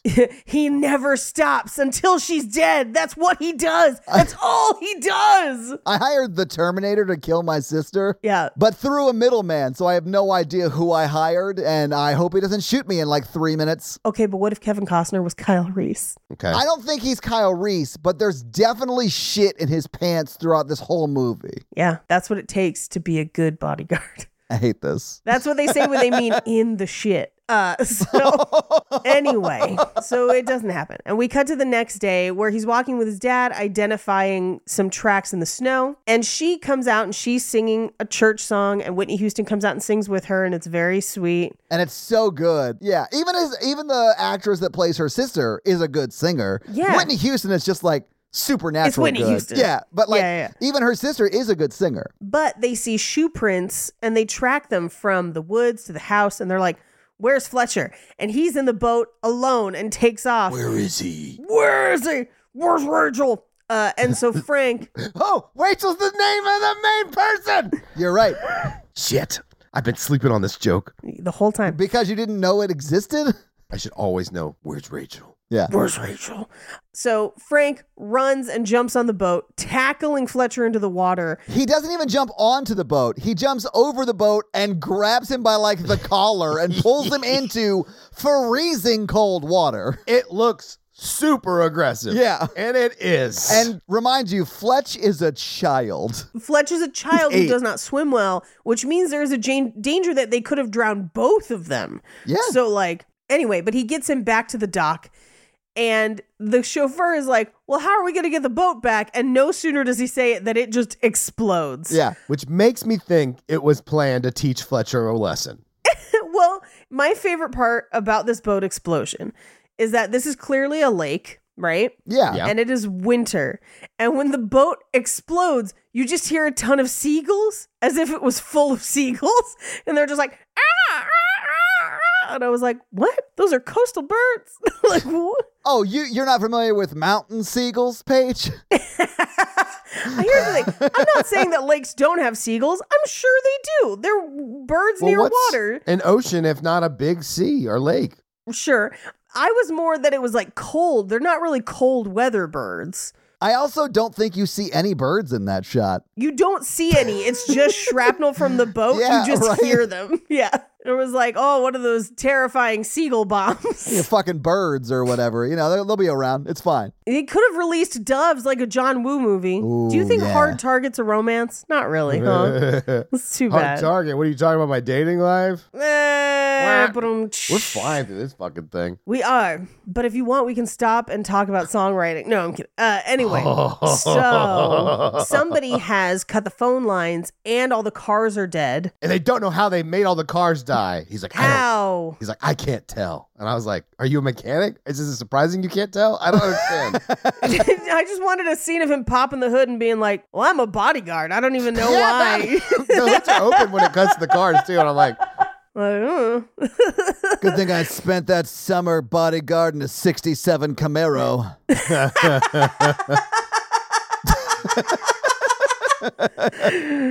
She wasn't always trying to get killed. She always did what I said. Reagan was going to teach me how to fix cars the next day. Now, Gipper, if you just cut the fuel lines.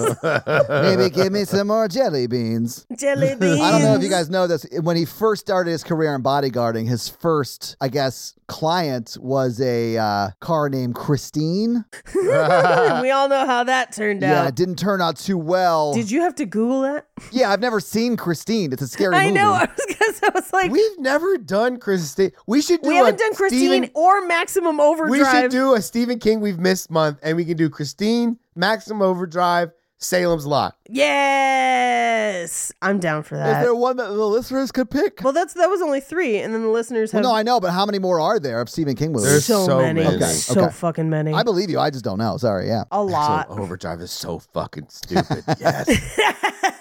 I want to do Night of the Comet too. Oh, Night of the Comet was on just the other day, where they end up on the top of that parking structure downtown. Were they washing their cars? Because you might get shot for that shit. They were not washing their car.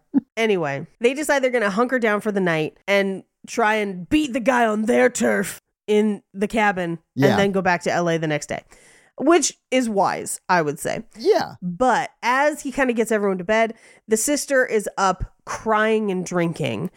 And she's just like, yo, I did this. And he's like, what? Tell me everything. And she's just like, I don't know. I just hired a guy named Armando, which is also kind of how Cult Podcast started.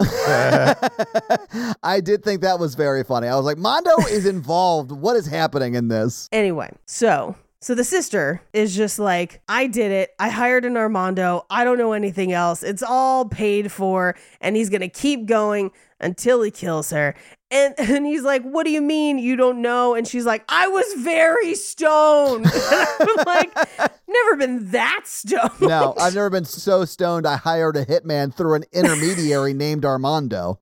But if I did have to hire a hitman, I'd probably call Armando first. Oh, yeah, for sure. But he'd be so stoned, he wouldn't remember who he hired. I live in the real America where if you're going to do something, you need to do it yourself. You need to pull up your own bootstraps and murder people for yourself. Uh-huh. Yeah. Anyway, so she's like, I would never hurt the baby. Like, she's really mad that Fletcher almost got hurt. Yeah. But at this point, I was like, how's there 35 minutes left in this movie? I thought this was the end of the movie. I thought so too. Because I was like, oh, bitch, you did this? You're the bad guy. We know the bad guy is. The movie's over. But the dog is growling because there's a guy in the house wearing a balaclava.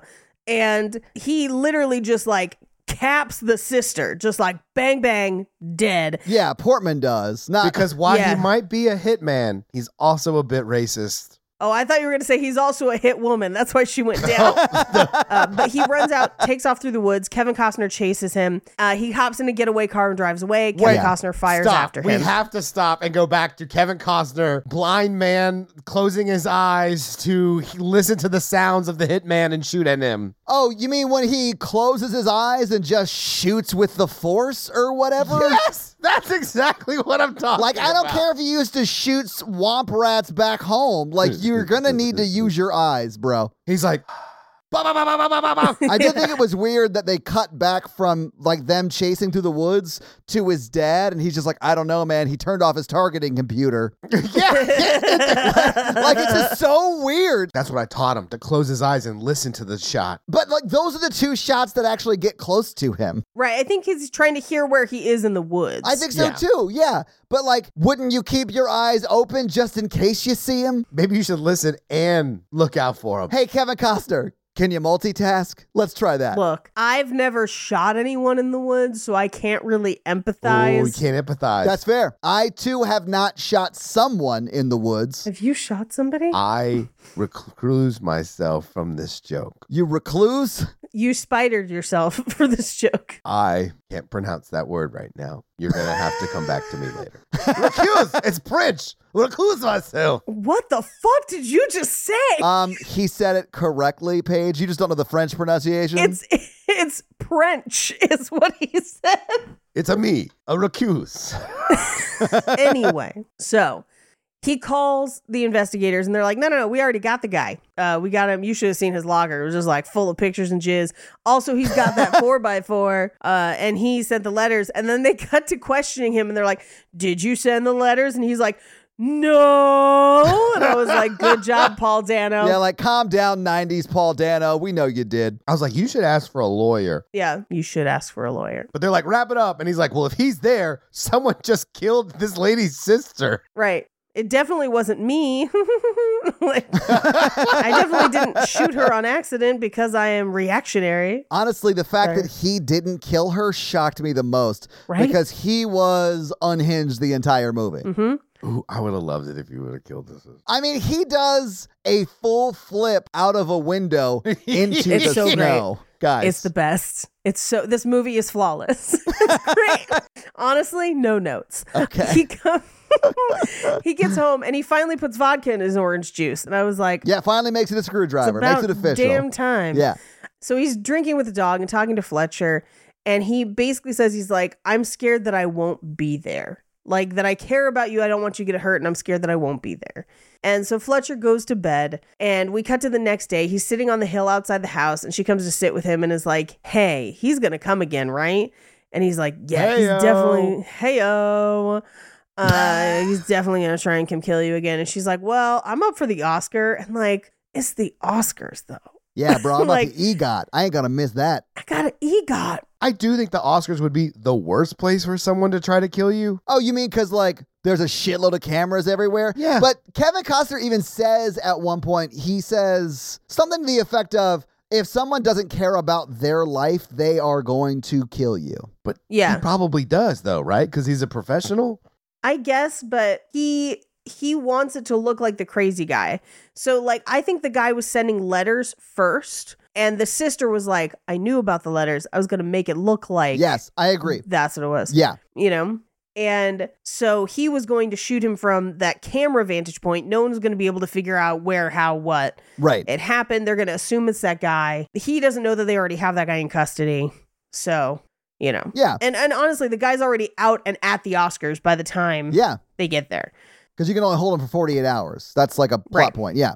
And probably the truth. I don't know, but that's probably... It is. Yeah. If they don't have any... Here's the thing. The jerking off inside her house was enough to hold him for longer. But for just sending letters, if that's all they have on him...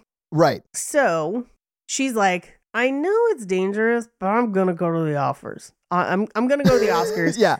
Because you're going to protect me. And he's like, yeah, because my dick loves you. And then they're going to kiss, right? We cut to the Oscars. Yep. And now the whole crew is back with them. And they're trying to make their way through the green room. Now, here's something interesting. She is both presenting an award for a category that her movie is nominated in, but then she is also up for an award later that night. That is super unusual. It's also super weird because the thing she's presenting for is Best Song. Yes. And she's not nominated. She's nominated for Best Actress in a later category.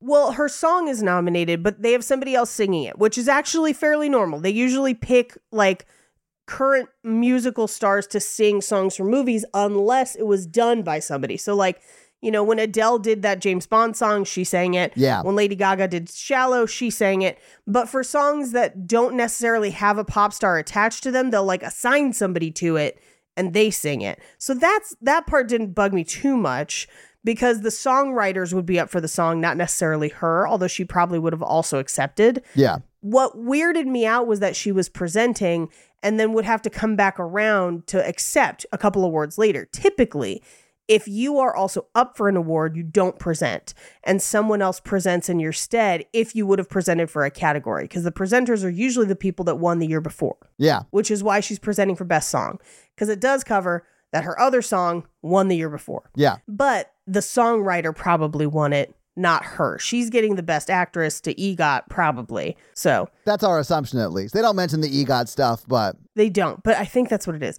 But I think they include this so that she can be backstage. Yes. And have that initial freak out before we get like a fake out and then it really happens, because as she's presenting, everyone is kind of buzzing around her. They're like, okay, you'll talk to the teleprompter. These are the entrances, exits, etc. Here's the guy that you're presenting with.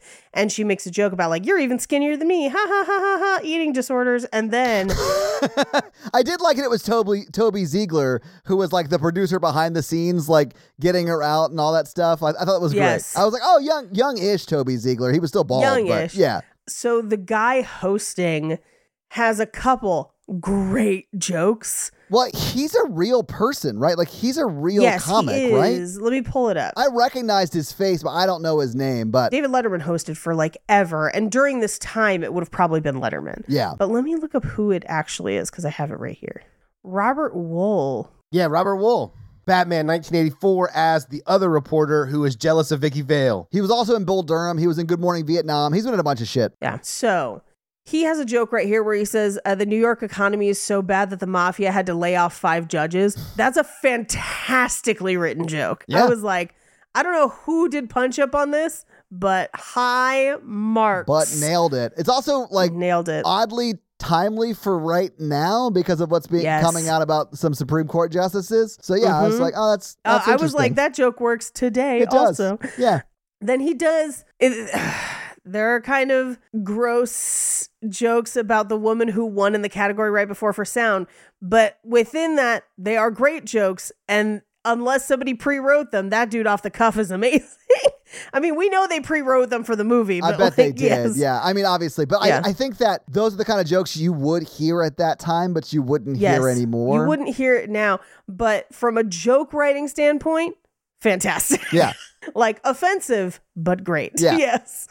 Anyway, so Frank runs into Portman and he's just like, oh, hey, who are you bodyguarding? And he's like, that guy, profitable. Sorry about Miami. Anyway, bye. And he just kind of like leaves. Yeah, because Portman says he's watching or guarding the MC of the Oscars. Yes. And so Frank starts to get suspicious and he's like, Tony, keep your eye out. Like something is going. I think it's going to happen tonight. I think he's going to try and do it tonight. Yeah. Yes.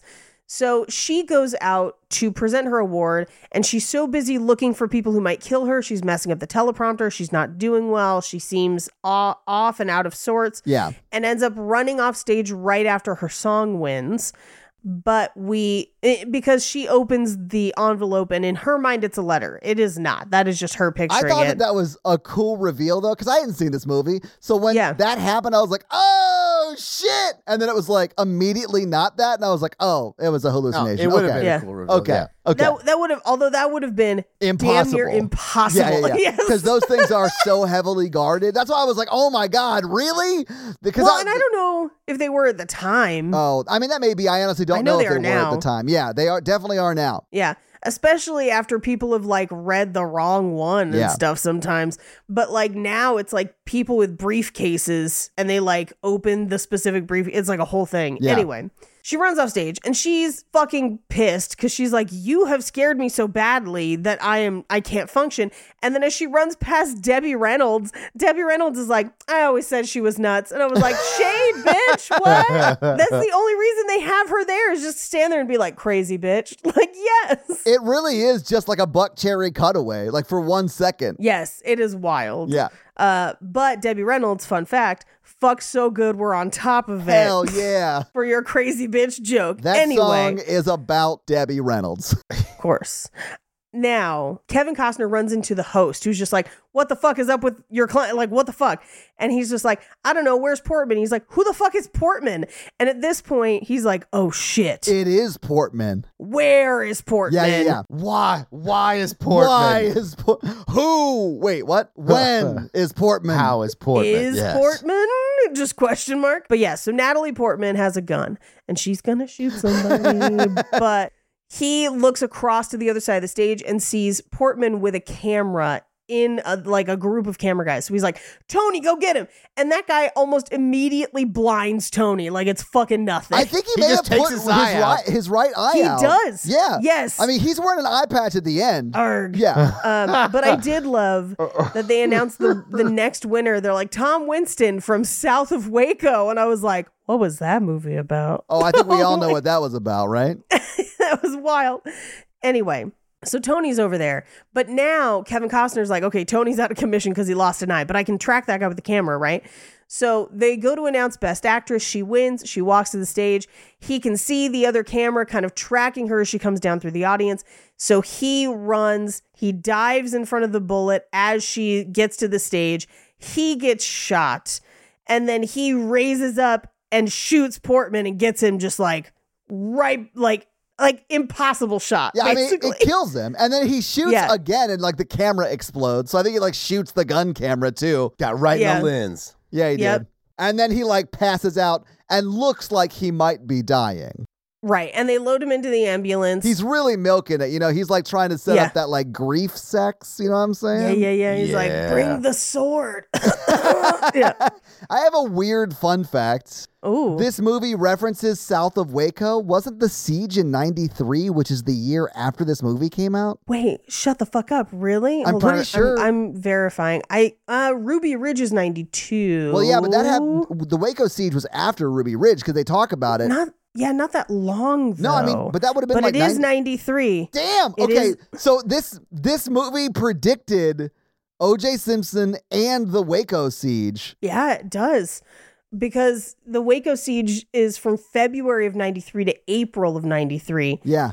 So what is that fake movie about? This movie came out in 92. So like... That movie's about Mexico. Maybe. I mean, you'd have to go way south of Waco to get to Mexico. Waco is... It's about the South Pole. There you go. Something else south of Waco, I guess. Maybe they just thought it sounded cool, and then it just happens to be a weird coincidence. That is wild, though. That is wild. Anyway, we cut to an airfield where the limo pulls up, and she's getting loaded into her plane with her new security guy, who's an old guy, and he's like, I don't trust you, because he's like, you would have fucked him. Basically what he's saying. I mean, that is what he's saying. You're right. He loads them all up onto the plane. The plane takes off or about to. It taxis, and she's just like, no, stop. And this is, you know how sometimes you just have an intrusive thought that you're like, what if we just wrecked everything right now, you know? And I was like, what if the plane took off and then just exploded in the air and he was just like, no, on the ground? I was like, what a terrible ending. But like, it would have blown my mind the way City of Angels did. Anyway, so the plane taxis and she's like, stop the plane. So she gets off, she runs across the runway to him and they make out. And then break up immediately. Yeah, because we do hear the song start to play under, them kissing. And then we cut to like some sort of event and we're hearing her sing. Yeah. It's at a Rotary Club. Like it seems like he has the most boring assignment now. Well, no, because he's guarding a judge who's taking on organized crime in New York. So like that guy's gonna get shot so many times. He's one of the fired judges. Yeah, exactly. But he has the cross, the little like warning thing for him. And we end on a still shot of Kevin Costner just like peeking out of a curtain, just like looking. And that still shot stays on the screen for like a minute and a half as the credits roll. And we hear the voice of Whitney Houston. And that's the movie. So having seen the movie, having talked about the movie, what did you guys think about The Bodyguard? I honestly kind of loved it. I was enjoying myself today. I didn't hate it. I would definitely watch it again. Yeah, it was absolutely. It was fun. I do think I hated the sister subplot. You could cut 30 minutes out of that and get rid of it and make it a tighter movie. But yeah, I still like it. It's a good movie. I understand why it is like looked at as a classic. Like even though I haven't seen this and none of us had, we had all heard of it. We all knew sort of what it was about. You know, like it's one of those movies that just like is pervasive in pop culture. And I think rightfully so. Yeah, absolutely. I had a lot of fun with it. I liked it. Yeah, it was great. Yeah, I do love like action this. romances. I was going to say, yeah, I really do like the action romance lane, and I don't think we've done enough. Yeah, no, you're right. I wish they would have stayed together. Me too. I did hate the ending. Like, if they're not going to be together, let him die saving her. Yeah. You know, and then she's singing that at his funeral. I think that would have been way sadder. God, but that would have made me sob buckets. Same. But it would have been so sweet, especially because he finally did get to take that Reagan bullet. You know what I'm saying? Like, I mean, that would have been a good character arc. Right? Here's the ending I want. She gets off the plane. The song starts playing as she runs to him. They kiss. The song continues to play, credits. Like, Yeah, that's what all I want. you need. Yeah, because that implies they're going to be together. Somehow, somewhere. Yeah. Well, I mean, she's rich as shit. Like, she could afford to bring on Kevin Costner full time as a, you know, I was going to say bodyguard, but it's more like a booty guard. You know what I'm saying? It's a booty guard, yo. Yeah. But Paige, do you have any fun facts for us? I do. Well, here it is with your fun facts. Bodyguard, fun facts. So, Dolly Parton wrote and sang the song I Will Always Love You, obviously. But in an interview on the Graham Norton show years later, she said that when they asked to use it for this movie, she said yes and totally forgot about it because Dolly Parton is actually notorious for agreeing to let pretty much anyone use her songs as long as they ask and pay her. Yeah, well, that's like when she did the music for Dumplin', they were like, can we use one of your songs? She was like, I'll write you a whole bunch of new songs because she's amazing. Yeah, anyway. Dolly Parton is the best thing to ever come out of Tennessee. A+ human. Yeah. And so one day after the movie came out, she was driving from her office to her house in Nashville when she heard Whitney Houston's version on the radio because she had authorized for them to cover the song, had never heard the cover. And she said that she had to pull over to the side of the road to finish listening to it because she was blown away by how beautifully the song was done and how beautiful Whitney Houston sang it. And she has actually gone on multiple times to basically be like, I wrote the song. I loved it when I did it. It meant a lot to me. She's like, but that song was meant for Whitney Houston somehow. The universe made it right. Like that was the person who was supposed to sing it, which I think it's such a nice thing to say. She didn't have to say that. She didn't have to, she doesn't have to talk about it. But I love that that's one artist acknowledging another artist's craft and being like, beautiful job. You only made the thing that I made better somehow. And I do love that. It's like when Jimi Hendrix covered All Along the Watchtower by Bob Dylan on electric guitar. Bob Dylan played Hendrix's version live for like 20 years after that. Yeah. Yes. Because it was amazing. Now, interestingly enough about the song, it was Kevin Costner's idea for Whitney Houston to start it a cappella, which is hard to do. Yeah. But she's an amazing singer. Like she's so good. But that was his idea and it makes it into the final song and that is history. Now, this was her first movie role and Kevin Costner is one of the producers on the movie and he campaigned to have her play Rachel. And she was not the only person up for it. She actually beat out this list of people, and in part because Kevin Costner really fought for her, but Pat Benatar, Olivia Newton-John, Madonna, Joan Jett, Debbie Harry, Janet Jackson, Terry Nunn, Kim Carnes, and even Dolly Parton were considered for the role. Amazing. And Dolly Parton had been in movies at that point, too. Like, she had done 9 to 5, Best Little Whorehouse in Texas, like all of that shit. Now, here's the one person that didn't really have a fair shot at this role, I guess.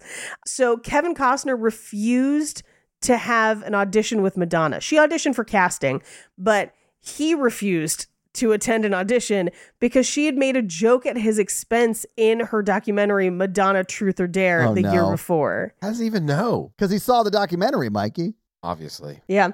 Now, originally, I Will Always Love You was not in the movie. Oddly enough. Really? That was not the song. Yes. So the song that was originally written into the script is What Becomes of the Brokenhearted. That's a great song. Love it. And also, had Whitney Houston covered that, I'm here for that too. Yeah. But that song got used the year before in Fried Green Tomatoes.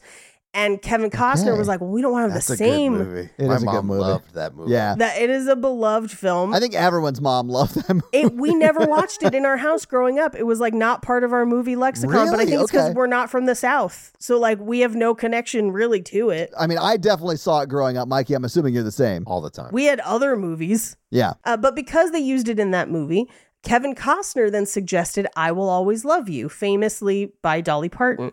And so they actually went with that instead and then had to ask Dolly Parton for her rights. Now, this movie had been in pre-production since the mid-70s. What? Really? Yes. Now, originally, it was supposed to star Diana Ross and Steve McQueen, but that was considered too controversial at the time because they were mixed race. It was a mixed race couple. Yeah. So then they tried it again in the late 70s with Ryan O'Neal and still Diana Ross, which, by the way, would have watched. Yeah. That would have been amazing. But that fell through again. Probably for the same reason. No, actually, it was because Really? Ryan O'Neal and Diana Ross could not get along, and they had been dating at the time. And also, Ryan O'Neal had some pretty bad substance abuse issues, Okay. and Diana was going through her own stuff. Yeah. So it didn't work out. And it kind of got shelved until Kevin Costner and a few other people kind of picked it up because they thought it was interesting. Awesome. I mean, I'm glad they did. During the airport scene, when they end up kissing, Kevin Costner and Whitney, like when Kevin Costner and Whitney Houston are singing, the camera goes around, right? So they tracked it in around, Yeah. and they ran the track so fast that the centrifugal force was so much that the camera operator fell off the rig and climbed back on while the camera kept filming. Wow. It's a weird scene. Well, and they finished the scene, and that's the take that's in the movie. Wow. Okay. Right? Okay. So this movie was pitched and rejected 67 times. Oh, only 2 away. Only 2 away. But this is probably why the fictional Academy Awards ceremony depicted in the film is the 67th, when at the time it would have actually been the 64th. I love that little Easter egg. That's awesome. I think, yeah, because in reality, the 67th wasn't until 1995.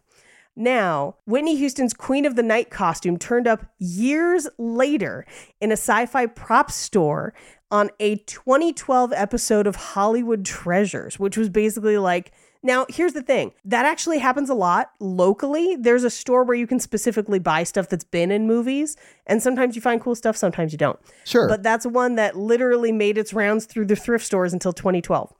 Which I think is really interesting. That is interesting. That's 20 years after the movie. Yeah. Now, Lawrence Kasdan's original concept, the script did go through revisions, but Lawrence Kasdan had been working on this since the 80s, and he had been handed it from somebody else. Yeah. So, like, they took the time to adapt it. It's said that he had some input on it all the way from like almost the original versions, and then they just adapted it to the time that had passed and the new stars. But I think that's also why it kind of holds the fuck up. Like, Lawrence Kasdan's an amazing writer. Just Google everything else he's written, and it is a who's who of the favorite movies of the 80s, basically. Yeah, that's So- crazy. Strikes back. Yeah. Yeah. So originally, test audiences didn't like Whitney Houston's performance, which is wild to me because she's great in this. I think she does a great job. Yeah. But they had to recut the movie after initial test audiences. Wow. Yeah. So the host of the fictional Academy Awards ceremony is comedian Robert Wool, which we looked up. Funny enough, he actually wrote jokes for Billy Crystal's Academy Awards hosting duties in 1990 and 1991. Now, Billy Crystal used to host before Letterman did. Yeah. A lot. Yeah. And so he probably wrote his own jokes, I would imagine, and did his own punch up if he had already done it the 2 years before. So that's probably why they hired him. And that's 'Cause probably he was why they're also funny. probably cheap. That's probably why they're funny. Yes. I didn't realize he was an actual comic. I've just seen him in movies, you know? That's great. Yeah. Now, the woman singing I Have Nothing at the Oscars ceremony, which is the person, not Whitney Houston. Yeah. She was the demo singer for Whitney Houston's biggest hits, which included I Have Nothing and I Will Always Love You. And she still works with the producer that produced those songs to this day. Now, demo singer means, and this is kind of came up in Music and Lyrics last week, when you make a demo tape, you just need somebody to sing through it so they get the gist of the song. Yeah. So Nita Whitaker used to do that for all of Whitney Houston's songs, because you can tell in the movie she's not as good as Whitney Houston, but she's damn good. And so I She think is they're damn like, good, this is yeah. a close analog. Let's, so she sung through a lot of stuff that then Whitney would hear and then record her own version of. Awesome. Gary Kemp, who plays Cy Spector, who is Rachel's publicist, was one of the founding members of the 80s British band Spandau Ballet. And he actually wrote their biggest hit, True, which is a banger of a song. I've never heard it, but that's awesome. You have definitely heard True. Oh, shit. I do know that song. Yeah. This much is true.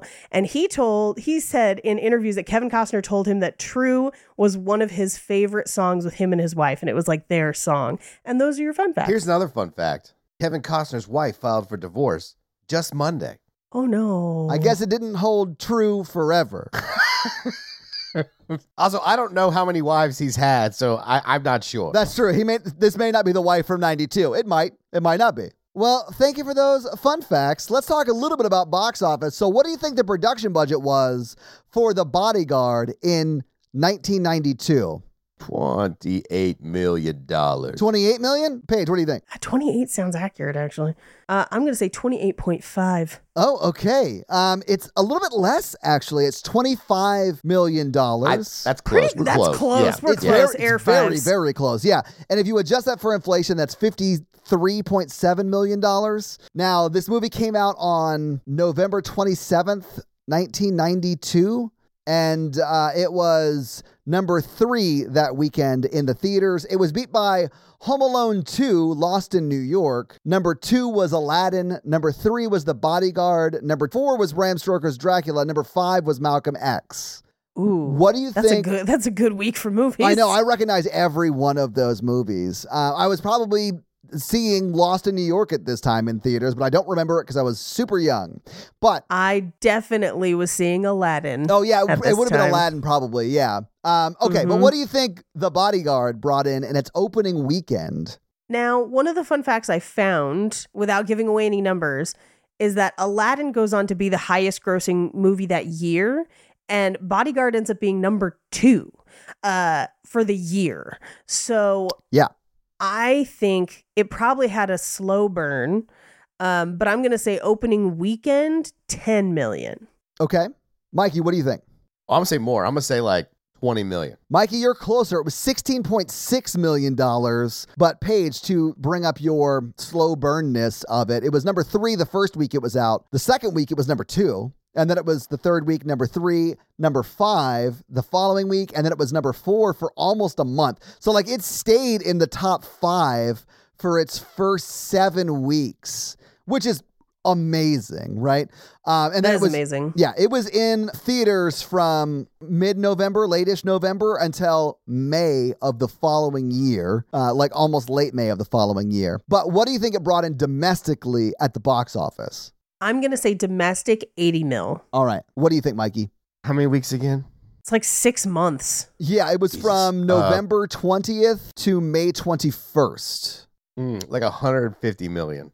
Mikey, you're closer. It was $122 million. Good for them. And again, guys, this is in 92. Yeah. Wait till you hear what it made internationally. It made $289 million internationally. That is shocking. Yeah. The total at the box office was $411 million. See, here's the thing. That just shows you how much people fucking loved Whitney Houston. Yeah. Because like even today, when you look at the international markets, there is a racism problem. There is. A huge racism problem with leads of color.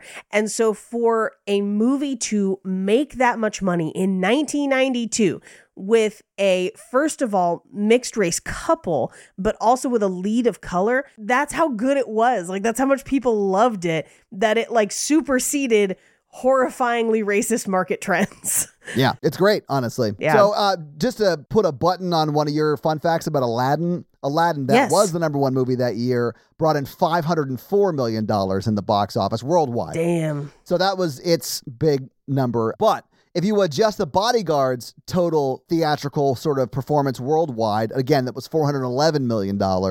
If you adjusted that for inflation to today, that's $884.2 million. This movie made a shitload of money.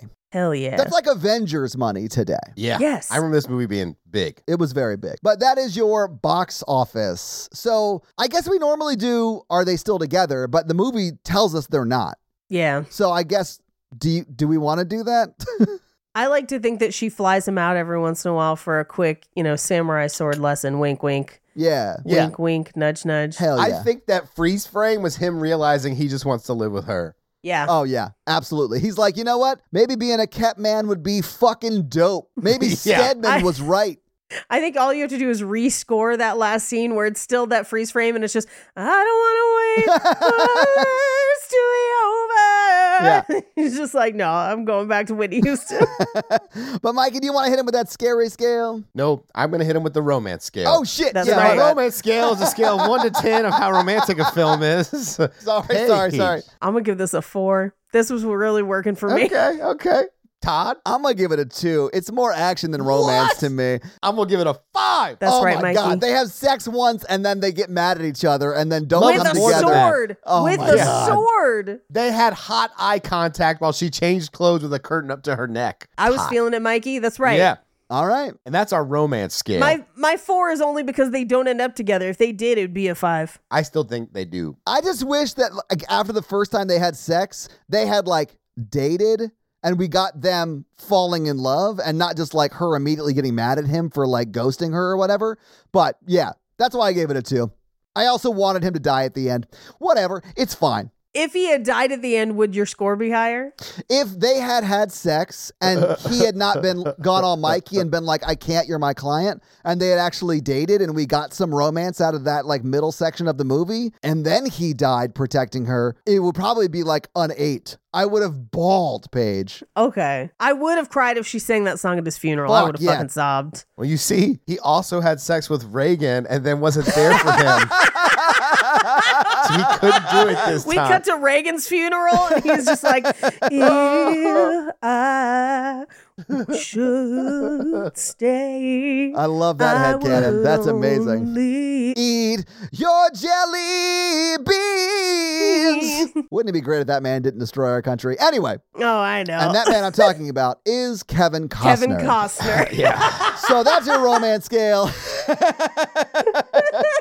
So this week, Paige, you made us watch The Bodyguard. Mikey, what are you making us watch next week? As we continue Tom Cruise Spring. I think I'm going to go with Risky Business. Hell Yeah. yes. Another movie I haven't seen. I haven't seen Risky Business either. I'm just familiar with the part with the shirt. Tom Cruise sets up a sex worker business for his high school, I believe is the plot of that film. I believe so. And I have seen that scene with them on the train, which like, okay. It is.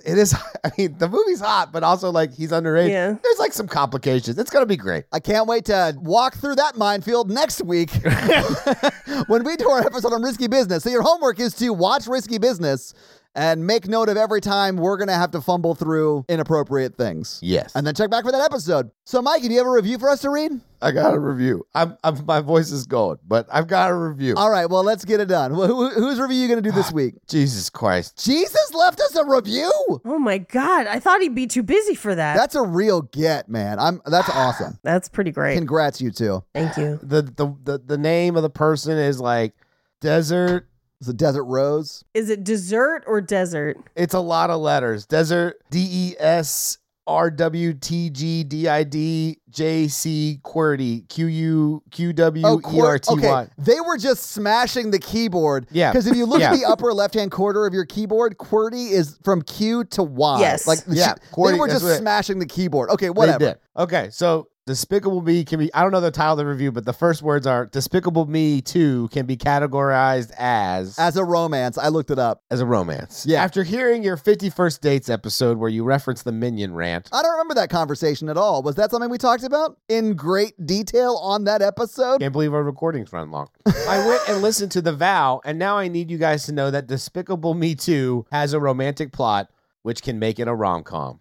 5 stars. But should it? Did they stop there? They don't want us to do it. They just wanted us to be aware. Yeah, just so you're aware, if you slice a minion right down the center against the grain, That's going to give you a real nice mouth feel. Yeah, say it again. And you can Paco jet the skin. Or the brain, like they did in Hellraiser 2. Or the brain, like in Hellraiser 2. And that's our review. Well, thank you so much for that awesome 5-star review. And if you want to have Mikey read your 5-star review, leave us a 5-star review. So, yeah, guys, if you like this power throuple that we have here on this podcast, make sure to check out our other podcast, The Horror Virgin. And that is the only other podcast that Mikey and I are on. But Paige gets around, and she is on 2 other podcasts, Black Card Rehab and Cult Podcast. So guys, definitely check out those because they're amazing. If you want to follow us on social, we are at Romancing the Pod Show. Yes. On Instagram, and we are at something else on Twitter who I just have never taken the time to learn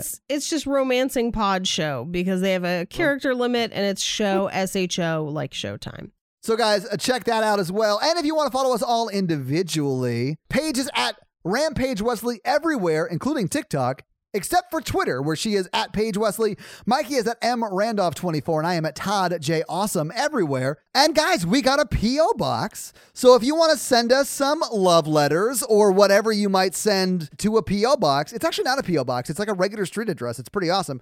It's 6688 Nolensville Road, number 108-34, Brentwood, Tennessee 37027. So send us some stuff. Yeah. That's going to be it for us, you guys. I'm Paige. I'm Mikey. And I'm Todd. And you complete us. To completion. To Costner-pletion. To cospletion.